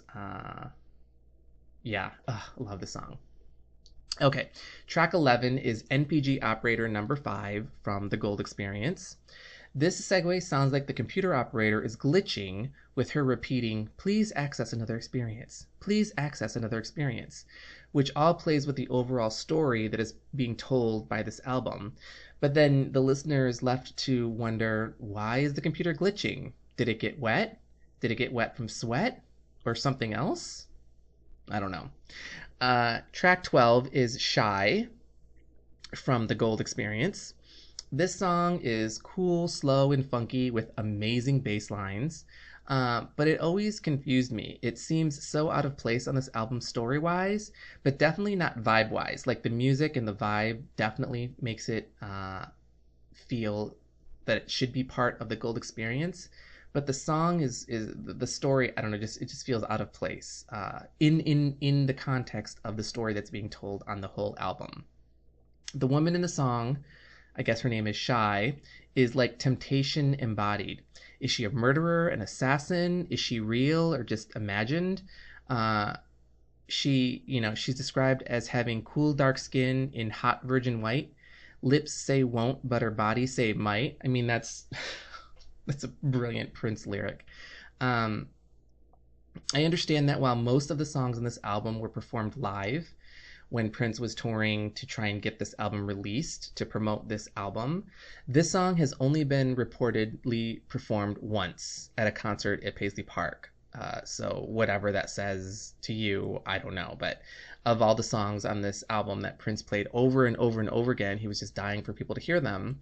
This song was only performed live once, and then it was included on this album. Wasn't a single, so I don't know.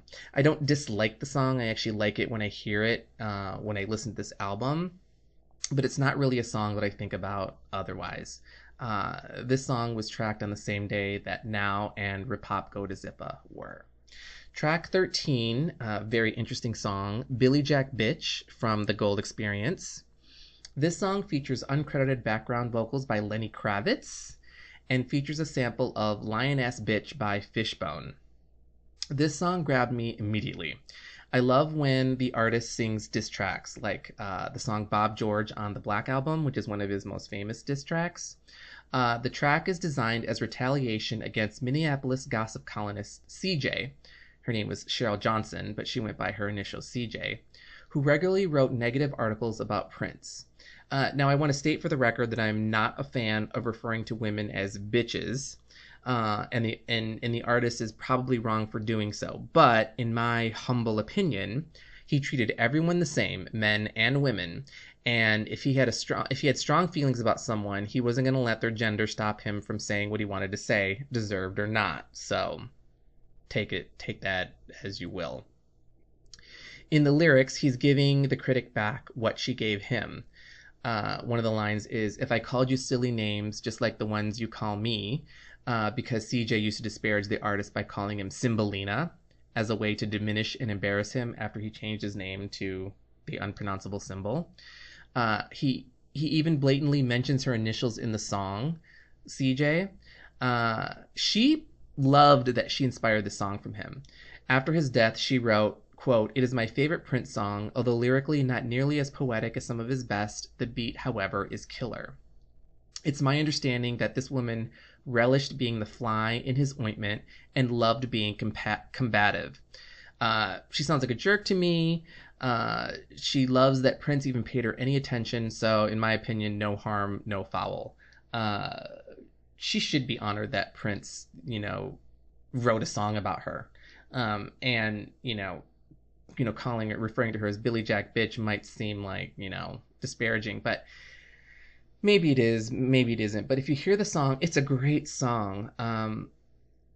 It's just a funky song. The music is fantastic, and it's a Prince diss track. So, You know, it's gonna have some disparaging, you know, lyrics in it. The NPG operator chimes in at the end of the song saying, "Please access another experience." And the last words spoken are, "Y'all some tight motherfuckers," which are referring to the NPG horns players who are featured in the song. Like, the song is fantastic. As I'm sure you do with all of my playlists, when you listen to this song in the playlist, you'll hear it's really a fantastic song, and the horns are spectacular. Track 14 is I Hate You from the Gold Experience. This song starts with an NPG operator segue in the song, alerting the listener that you've just accessed the hate experience. Do you wish to change your entry? And then you hear a button pressed in the affirmative, and then the operator replies, "Very well, please enjoy your experience." This song I love. It's easy to think that you know what the song is about from the title, I Hate You, but the fact that I think that it's a love song is just brilliant. You see, he hates this woman because he loves her so much after she cheated on him. The song has a fun little courtroom scenario in the middle where he asks the defendant to state her name, and then he says, "Never mind," and then they play a sample, "Billy Jack bitch," which, you know, shows that he's like angry at her. The defendant is charged with, quote, "one too many counts of heartbreaking in the first degree."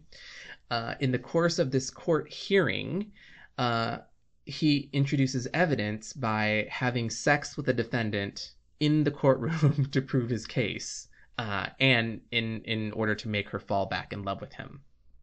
I mean, I just love this song entirely. It's a great track with humor and drama, a killer guitar solo near the end. It is expertly performed and presented. It's one of my favorites from the album.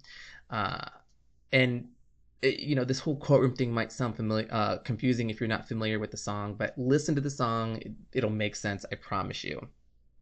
I Hate You was released 2 weeks before The Gold Experience was released in September 1995 as the album's first single, in spite of the fact that The Most Beautiful Girl in the World was released a year beforehand, and the Dolphin music video was also released the year beforehand. So The Most Beautiful Girl in the World was the first song that was technically released from this album, and then Dolphin was released as a music video, but the first official single, in air quotes, was I Hate You, and it came out 2 weeks before the album was released. The song was released on a maxi single with a few remixes. I own the maxi single, and I have it like right here next to me right now. I just bought everything that came out on CD back in the day. I wasn't really into collecting vinyl yet, so I don't have a lot of vinyl singles from this era. But the CD singles, I bought them all, and I have them, and I love them. Okay, track 15 is Come. So this is the first song from the album Come, which, as you remember, was supposed to be released at the same time as the Gold Experience. So that's why I include Come in the Gold Experience album era. So the title track, Come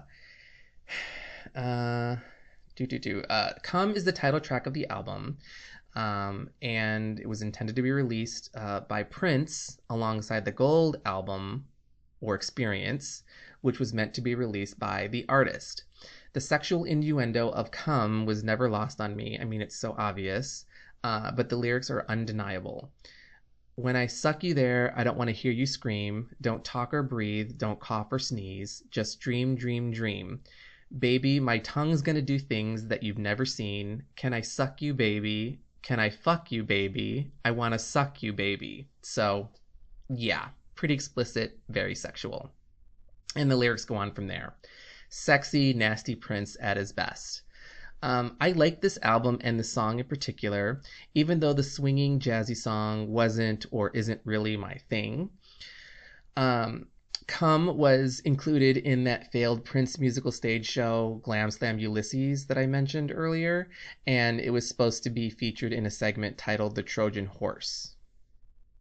The original incarnation of the Gold album was intended to be a 3-disc album titled The Dawn, and Come was originally intended for inclusion on that, but never came to be, and we eventually got the Gold Experience. And then I mentioned the whole Dawn thing earlier, which you can download, and again, it's too complicated and it's a conversation for another time.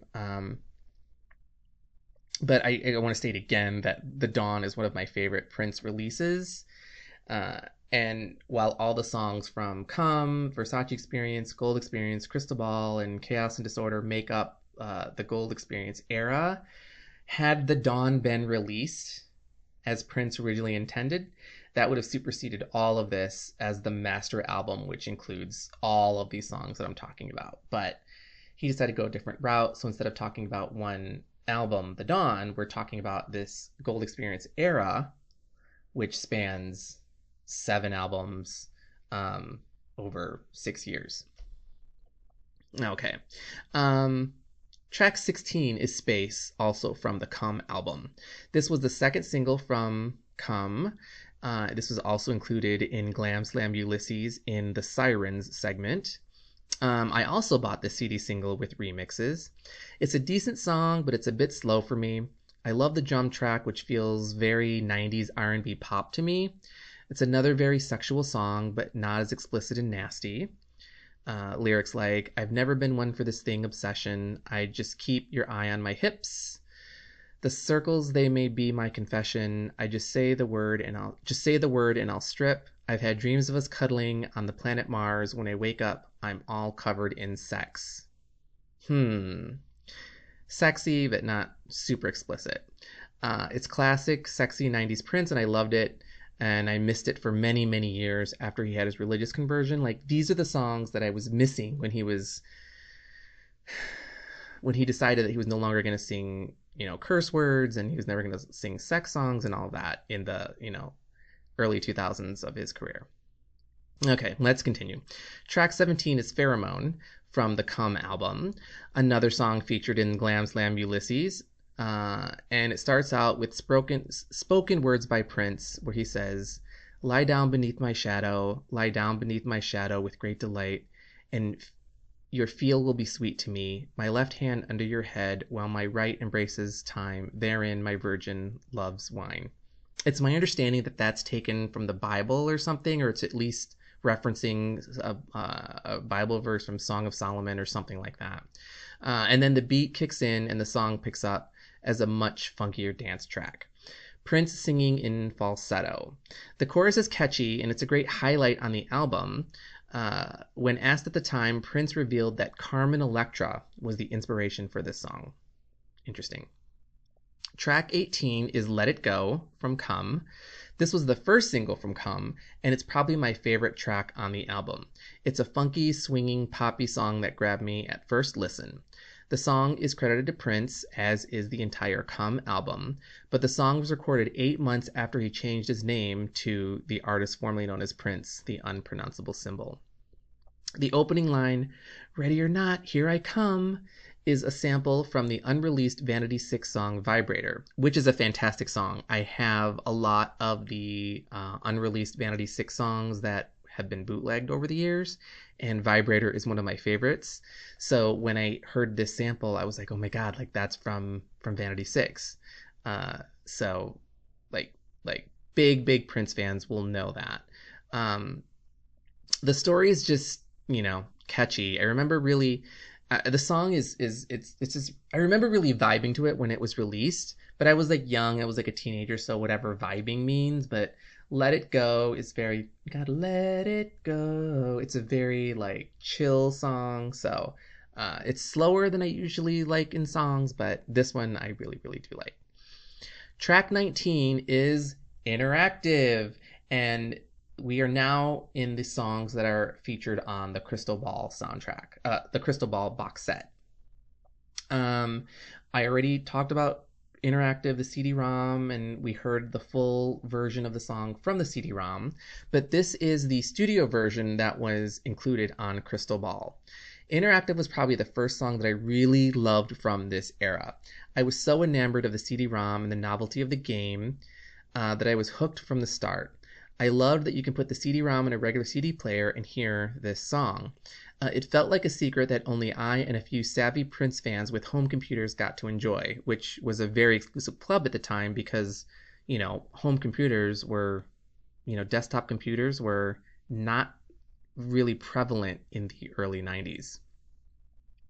The whole computer/internet aspect of the CD-ROM was so fresh and novel and new, and I was just a sucker for it all. The version of the song on the CD-ROM includes the NPG operator segue inside the song, but this version from Crystal Ball does not. This song was also included in Glam Slam Ulysses in the Cyclops segment. It was also originally intended for Come, but was taken off, as well as an earlier configuration of the Gold album, but again was taken off. So it was used in this musical that was a failure. Then it I'll talk about that in 1 second. And then it was supposed to be on Come, and then it got pulled, and then it was supposed to be on the Gold album, and then it got pulled, and it probably got pulled because the name of the CD-ROM was Interactive, and they decided obviously it should be on Interactive. So before the Crystal Ball came out, the only way you could hear the song was on the CD-ROM. So then all these years later, when Crystal Ball came out, it was finally included, the studio version without the NPG operator segue. And that is what I've included on the playlist here. So in this podcast episode earlier, you heard the CD-ROM version, and then now on the playlist, you can hear the studio version. And then just one last thing about the Ulysses, the Glam Slam Ulysses musical. It was intended to be like this musical show. And as I understand it, it was performed for 2 weeks at Glam Slam here, when Glam Slam, the nightclub here in Hollywood, when Prince had a club here in Hollywood, Los Angeles. It was staged for 2 weeks, and I guess it just didn't do well enough for them to continue doing it. So I say it's failed and it's a failure because it never really took off, but it was performed for 2 weeks. So people who lived here in Los Angeles got to see it back then, and I'm so jealous. So yeah, one of those things that just was not meant to be for the Prince fans who were not living near him. Just like I never got to see him perform a concert at Paisley Park because when I was younger, I couldn't just fly up to Minneapolis to see him play in Paisley Park. So Glam Slam Ulysses is just one of those things that I'll have to covet from afar, wishing that I got to see it live. Okay, let's continue. Track 20 is Acknowledge Me on Crystal Ball. This song was originally intended for the Gold Experience album, but was eventually replaced by Shh. A version of the song was recorded by the New Power Generation with vocals by Sonny T for inclusion on their album Exodus, along with another as yet unreleased song titled Slave to the System, but was eventually pulled. This song is interesting because it's about the artist trying to get a woman to pay attention to him. He sings, "Acknowledge me, don't dog me anymore. I was here in the beginning and I'll be here forevermore. Acknowledge me, I only want to be your friend. I can make you happy, baby," over and over again. It's rare to hear the artist be so vulnerable and essentially begging for this woman to love him or at least give him the time of day. The song was tracked alongside Gold, 319, Billy Jack Bitch, Chaos and Disorder, and Right the Wrong. So as I mentioned, it was originally intended for the Gold album. Then a version of it was reported with Sonny T singing the lead vocal for Exodus, the NPG album, but then it got pulled from that, and then it went back in the vaults until it was included on Crystal Ball in 98. Okay, track 21 is Love Sign, Shock G's Silky Remix from Crystal Ball. Again, I already talked about the fact that Love Sign is a social justice song. It's an anti-gun song, and I'm going to explain a little bit what the love sign is. So, when you hold your fingers up as a gun, if you point a gun at someone, you're pointing your fingers at them. But then if you hold your hand up, it looks like an L. That's the love sign. So in the song, Prince is saying, turn your guns into a love sign. Like, no guns, make love. Like, that's what he's going for with this song. Um, Nona Gay sings the co-lead vocal. The original version of the song was released on 1-800-NEW-FUNK, and we already heard it in full earlier in this episode. In 1995, the artist told Q magazine, quote, "I said, okay, listen, there are people shooting and killing each other in the hood, and I think I can do something about it and put some money in, and maybe that would be more important than what's on your Billboard chart this week." They, Warner Brothers, said no. So in response to the fact that he wanted to release this song as a single and he wanted to promote it, Warner Brothers wouldn't let him. In his opinion, it was a song, an anti-gun song that he thought that he could raise awareness, and he was interested in releasing the song with the message, and Warner's was like, no, you can't release this song because you're flooding the market, blah, blah, blah. So that's what he's talking about in this interview with Q magazine. The remix on this playlist was intended for the Love Sign single that was never released. I love this song. As I mentioned, it's my favorite on 1-800-NEW-FUNK, and I much prefer the original version to this remix. The video for this song is, again, it's an anti-gun video with Nona Gay playing an assassin meant to, quote-unquote, take out the artist. She has like a gun. She's going to go assassinate him. And then he wins her over by flashing the love sign at her. And then at the end, she decides to not assassinate him, and then she decides to get rid of her gun. You have to watch the music video. So I'm going to put together a YouTube playlist of all the videos from this album and the Gold Experience album era. So after you listen to the playlist, go check out the video playlist, and you have to see the video for Love Sign to get the full understanding of this anti-gun message that Prince and Nona Gay were going for back in the mid-90s. This song and We March are the only songs by Nona Gay that I know of. And I always assumed that she was meant to be one of his proteges, like Carmen Electra. But I think the artist's relationship with Maita ended up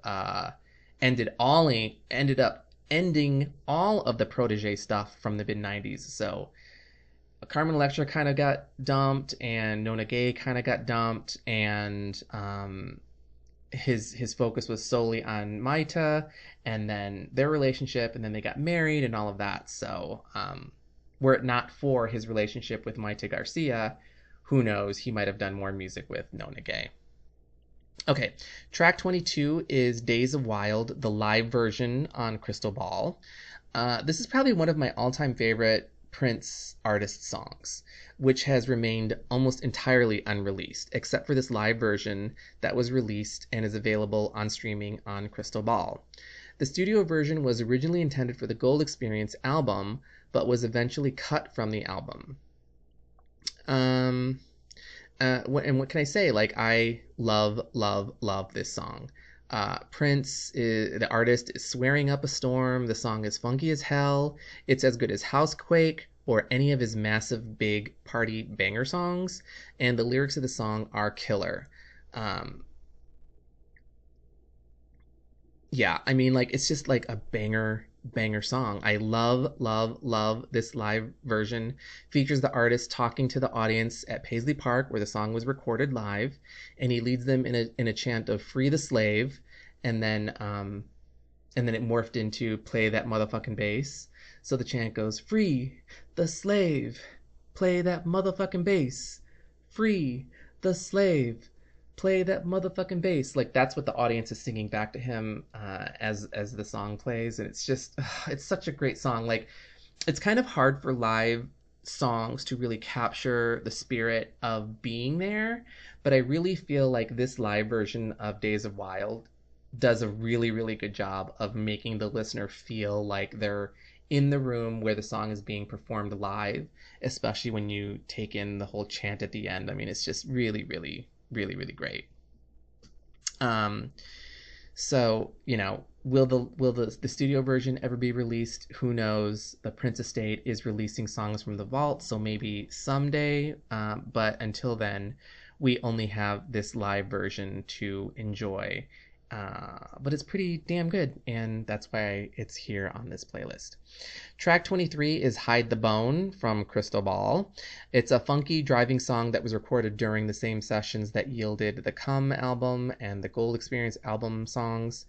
The liner notes state that it was recorded by the NPG, so it's possible that it was also meant for the Exodus album. This one's a little swangin' for my taste, you know? I mean, I like it, but it's not necessarily a favorite or a song that I think about a lot outside of when I listen to Crystal Ball. Hide the Bone is definitely a sexy song, and I think it's clear that we know what he's singing about when he wants to hide the bone. So, again, it's just, this is another example of the sexy, raw, fun music that Prince was recording in the mid-90s during the Gold Experience album era. Track 14 is Repop Go to Zippa from Crystal Ball. This is the other song that was featured in Showgirls along with 319, and it's featured in a very important scene in the movie where Elizabeth Berkley's character, Nomi Malone, is getting a dance lesson from her quote-unquote teacher, actor Glenn Plummer, who plays James Smith in the movie. If you've seen Showgirls, you know what I'm talking about. They're having a dance lesson, and she's grinding up on him, and yeah, it's a very sexual scene, and this is the song that's playing during that scene. Honestly, I don't love the song. I mean, I definitely appreciate its importance. I think the reggae feel just doesn't really work for me. It was tracked on the first day that songs were tracked for the Gold Experience album, along with Now and Shy. It was listed on an early track listing configuration of the Gold Experience, but was eventually cut and then likely given to Showgirls. Back on February 12th, 1995, it was confirmed that there would be Prince songs in the Paul Verhoeven directed film Showgirls, which was released on MGM by MGM Movie Studio in September of 95. It was reported that Prince had contributed 4 songs to the project, but in the end, only 2 appeared in the film, 319, and this one, Repop Go to Zippa. And Warner Brothers only granted a license to use the songs in the film. They could not be featured on the soundtrack album. But eventually, Prince, the artist, decided to release it on Crystal Ball on this box set. Track 25 is Chaos and Disorder. So this song, now we've moved into the songs from Chaos and Disorder, that album. This is the title track from the album. Rosie Gaines sings vocals on the song, and you might remember that Rosie Gaines was his female vocalist during the Diamonds and Pearls era. So it was a nice treat to have Rosie Gaines on this song when Chaos and Disorder came out. But it feels more like a holdover from the Diamonds and Pearls era. Although I suppose it's likely that it was still possible that Prince was, when he was coming up with the songs and the ideas for his next album, maybe she was going to be included. So I think that this just proves that it's an older song from, you know, he was still collaborating with Rosie Gaines, and then ultimately he decided to go into a different route and then not include her. But this song was recorded and tracked for possible inclusion on the Gold Experience, which is why I think it's still part of the era, and am very grateful that it was finally released when Chaos and Disorder was eventually released. As I mentioned, in order to finish his contract with Warner Brothers, the artist gave the label a collection of songs from the vault to comprise an album that he wanted no association with. It's unfortunate because this song and another song, Right the Wrong, kind of got quote-unquote thrown away on this album. The lyrics of the song are fantastic. He sings about the state of the world at the time, and it's very timely, but not necessarily dated per se. So Chaos and Disorder spoke to the state of the world at the time it was recorded, and is a fantastic song. I really didn't pay attention to it when it came out. He was promoting his album Emancipation, and that's where my focus was. I was seeing him on the Jam of the World tour, so my focus on Prince music was all on that. And then this album came out and I bought it, but I didn't really pay attention to it because Prince was ignoring it, so I think I was ignoring it too. But over the years, I've come to realize it's really, really great music on that album, primarily because some of it was meant to be included, or it was at least recorded during the time that the other songs from The Gold Experience and Come were recorded. So Chaos and Disorder, and then track 26 is Right the Wrong, another song from Chaos and Disorder. And to be honest, this isn't a song that I know well. It's not one that resonated with me when Chaos and Disorder came out. And as I mentioned, it's an album I really didn't pay attention to when it came out. And it's only a song that I returned to recently when I started to prepare for this episode. I was doing research on the Gold Experience era, and I learned that Right the Wrong was originally recorded for the Gold album. It was tracked along with Gold, 319, and Chaos and Disorder. And I'm actually very embarrassed to say that I haven't paid close attention at all to the song before. Now that I'm paying attention to the song and the lyrics, I mean, I am amazed at how powerful this song is. This is another one of Prince's social justice songs, which is why I am really horrified that I haven't been paying attention, or I wasn't really aware of how important this song is up until, very recently. Here are some of the lyrics from the song. An Indian woman buried her grandpa in the Black Hills. When she was young, he used to tell her that these hills belonged to her still, and even though injustice took them hills away, one day we'll get them back, he said, and the sun's going to shine that day. When we say right the wrong. Before she laid him down to rest, she heard his voice in the wilderness, saying, I got 6 feet of it back, and now we can right the wrong. Did you hear the one about the boy just 17, 3 years hard time for stealing ice cream? First offense and all his dreams are gone. How long before they right the wrong? I mean, those lyrics alone say it, but you have to hear this song to really understand the power of what he was singing about, in the early 90s, about racial injustice and police injustice. And again, I just feel like Prince doesn't really get enough credit for the social justice songs that he has written and released, primarily because they really weren't promoted. And I'm proof that I consider myself a very big Prince fan. For sure, there are bigger Prince fans, and I'm sure there are Prince fans who have been well aware of this song before me.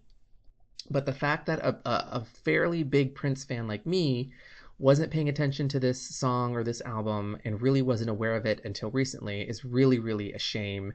And there's just plenty of blame to go all around. For sure, me for not paying attention, but also for the fact that the song was thrown onto an album that was not really promoted by Prince. He didn't want to have anything to do with it.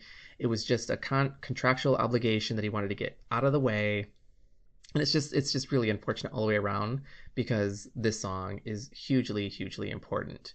I do love Prince for his fun, boppy songs, but these songs with strong messages are so important and integral not only to his catalog, but to modern popular culture as well.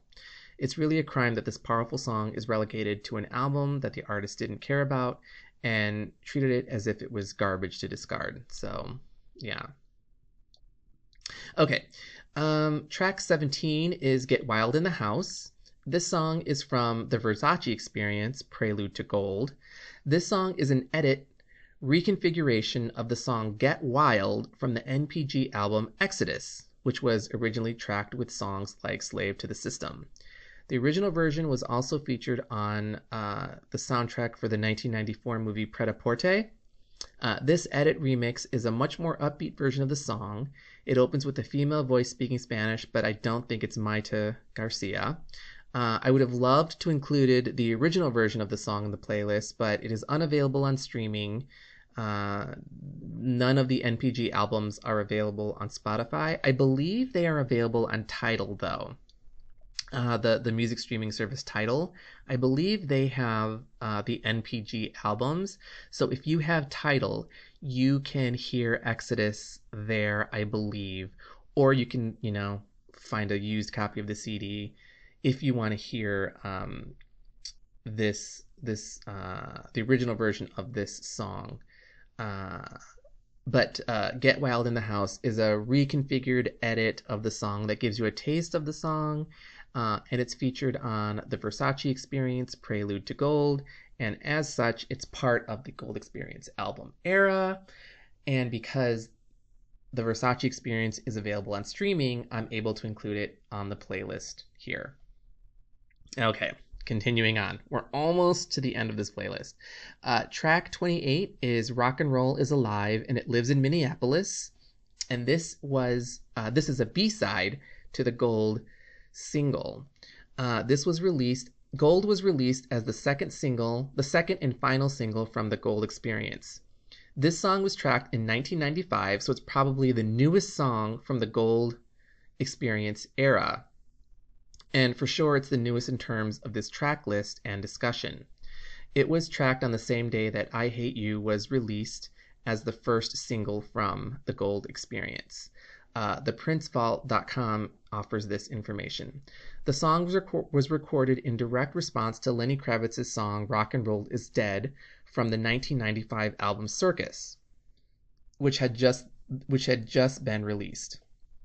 The artist included the message, "Thanks, Lenny, call me in Minneapolis," in the lyric sheet since Kravitz inspired the song. So, Lenny Kravitz released the song called Rock and Roll is Dead, and then in response, the artist recorded a song called Rock and Roll is Alive, and It Lives in Minneapolis.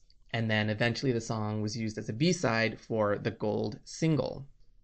This song is a love letter to Prince's beloved Minneapolis, and it's been used at sporting events there. The Minnesota Timberwolves gave away a 7-inch vinyl single of this song back in 2019, which is really, really cool. If I was close enough to be in Minneapolis, all these wonderful Prince things that they miss out on, but whatever. And it's really the artist's way to brag about his hometown. So this song was recorded in 1995, well after all of the songs that were recorded for the Gold Experience, for Exodus, for Come, for the CD-ROM. This was the newest song that was recorded in the Gold Experience album era. So it is the real end of the era, even though songs from the era were released years later. This is the newest, most recent, and final song from the era. And it's a decent song. I mean, I like it. It's catchy.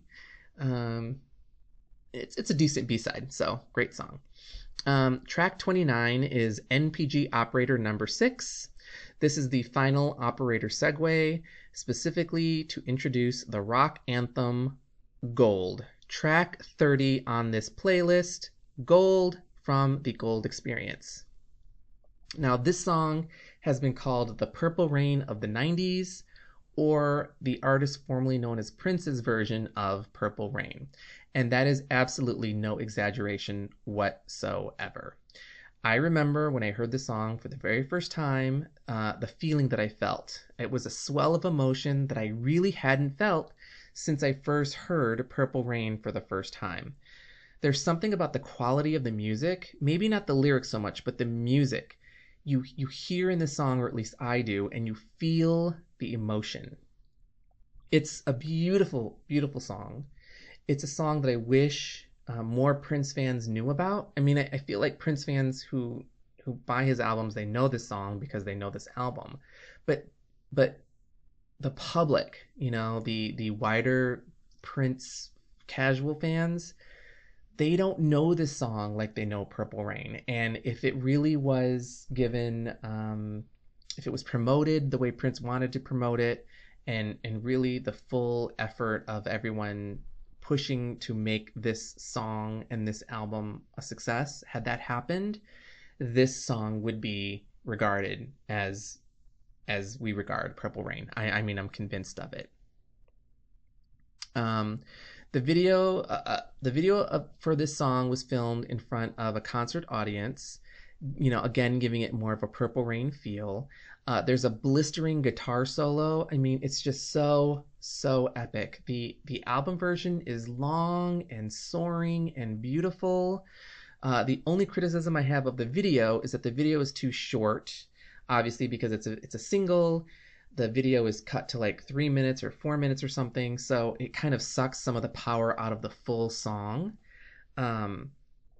But the album version, the one that's included on this playlist from the Gold Experience, it is a soaring, seriously beautiful, beautiful song. For years, up until that point in his life and career, Prince had been saying to his fans and to the world, "May you live to see the dawn." And as this song ends, there's a declaration: "You are now a member of the new power generation. Welcome to the dawn." So it seems like Gold is the culmination of everything that Prince had been writing about and singing about from the very beginning of his career, when he was kind of praying to his fans, "May you live to see the dawn. May you live to see the dawn." And then the dawn finally came when he was able to release Gold, the song Gold, the Gold Experience album, and all of the songs that were conceived and recorded during the Gold Experience album era. I mean, it really is a lot. And, to casual fans, I'm certain that all of this information probably sounds like a lot. It probably seems overwhelming, and it probably seems confusing. And I'm well aware of that. My notes for this podcast episode were 35 pages long, and I trimmed them down to 25 pages. And I know that this is probably going to be one of my longer episodes, but I didn't want to cut this up into two parts. I really wanted to do one full episode, so I'm going to wrap this up as quickly as I can to have this discussion done, so you can go off and listen to the playlist. But for sure, this is one of my favorite albums, and it is for sure one of my favorite album eras of not just Prince, but of any artist. The Gold Experience was the first album released by the Unpronounceable Symbol, the artist formerly known as Prince, and it was his last Warner Brothers album until he reconciled with the label in 2014 before his death. So he ended up reuniting with Warner Brothers in a new deal, and they reissued Purple Rain, and then he started writing his memoir, and then he unfortunately passed away. So before his life ended, he did end up coming back into the Warner Brothers family. But up until then, the Gold Experience was his last album with the record company. So it kind of was an end of an era, per se. So I just want to mention some of the sources that I used for most of this information. PrinceVault.com, Prince.org, UltimatePrince.org, Wired Magazine, The Independent newspaper, and of course Wikipedia. So all of this information came from all of those sources. Again, I'm also going to put together a YouTube playlist which features the available music videos from these releases. There's also a video where someone was able to record video gameplay of the CD-ROM Interactive. It's an hour and 50 minutes of footage where you can't play the game anymore. The CD-ROM is so old it doesn't even play on modern machines, but he managed to, jerry-rig a modern laptop or something to make it play old software. And it's really, really great. I don't know if you need to watch the whole, hour and 50 minutes of footage, but check out that video because it really gives you a sense of what that video game was like. And it may look hokey and it may look cheap by today's video game standards, but you have to realize that back in, the early 90s, it was cutting edge. And as a Prince fan, it was beyond what any other fans were getting from their pop stars at the time. So there you have it. There is my kind of long-winded very fact-filled discussion of Prince, the artist formerly known as the Unpronounceable Symbol, his Gold Experience album era. Definitely one of my favorite album eras, as I mentioned, and because Prince is so important to me, I really wanted to make sure that I did him justice. So, this episode is probably really long, and if you've hung with me through this entire episode to this point, I just want to say to you personally, I love you for listening. I know you did it because you love Prince, so for sure, I love you for loving Prince, and I can't wait to talk about more Prince-related topics moving forward. But my first Prince episode is now finished, and it is in your hands, in your ears. I hope you enjoyed it. I hope you enjoy this playlist on Spotify, and I hope you enjoy the YouTube video playlist that I will make available to you as well. You can find all of the links for everything at spookyelectricpodcast.com or on Instagram, Twitter, Facebook, any of the socials that I've made for Spooky Electric, or my personal socials, TrentVenegas.com. Trent Venegas on Twitter, Instagram, Facebook, all of that good stuff. So thank you for listening. Welcome to the dawn. I love you all. And until next time, I hope you have a great week. Peace and be wild.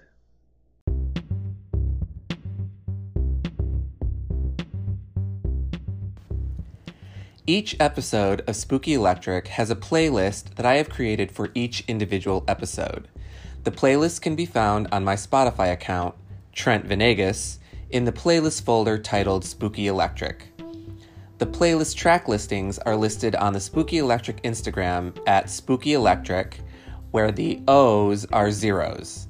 SP00KYELECTRIC.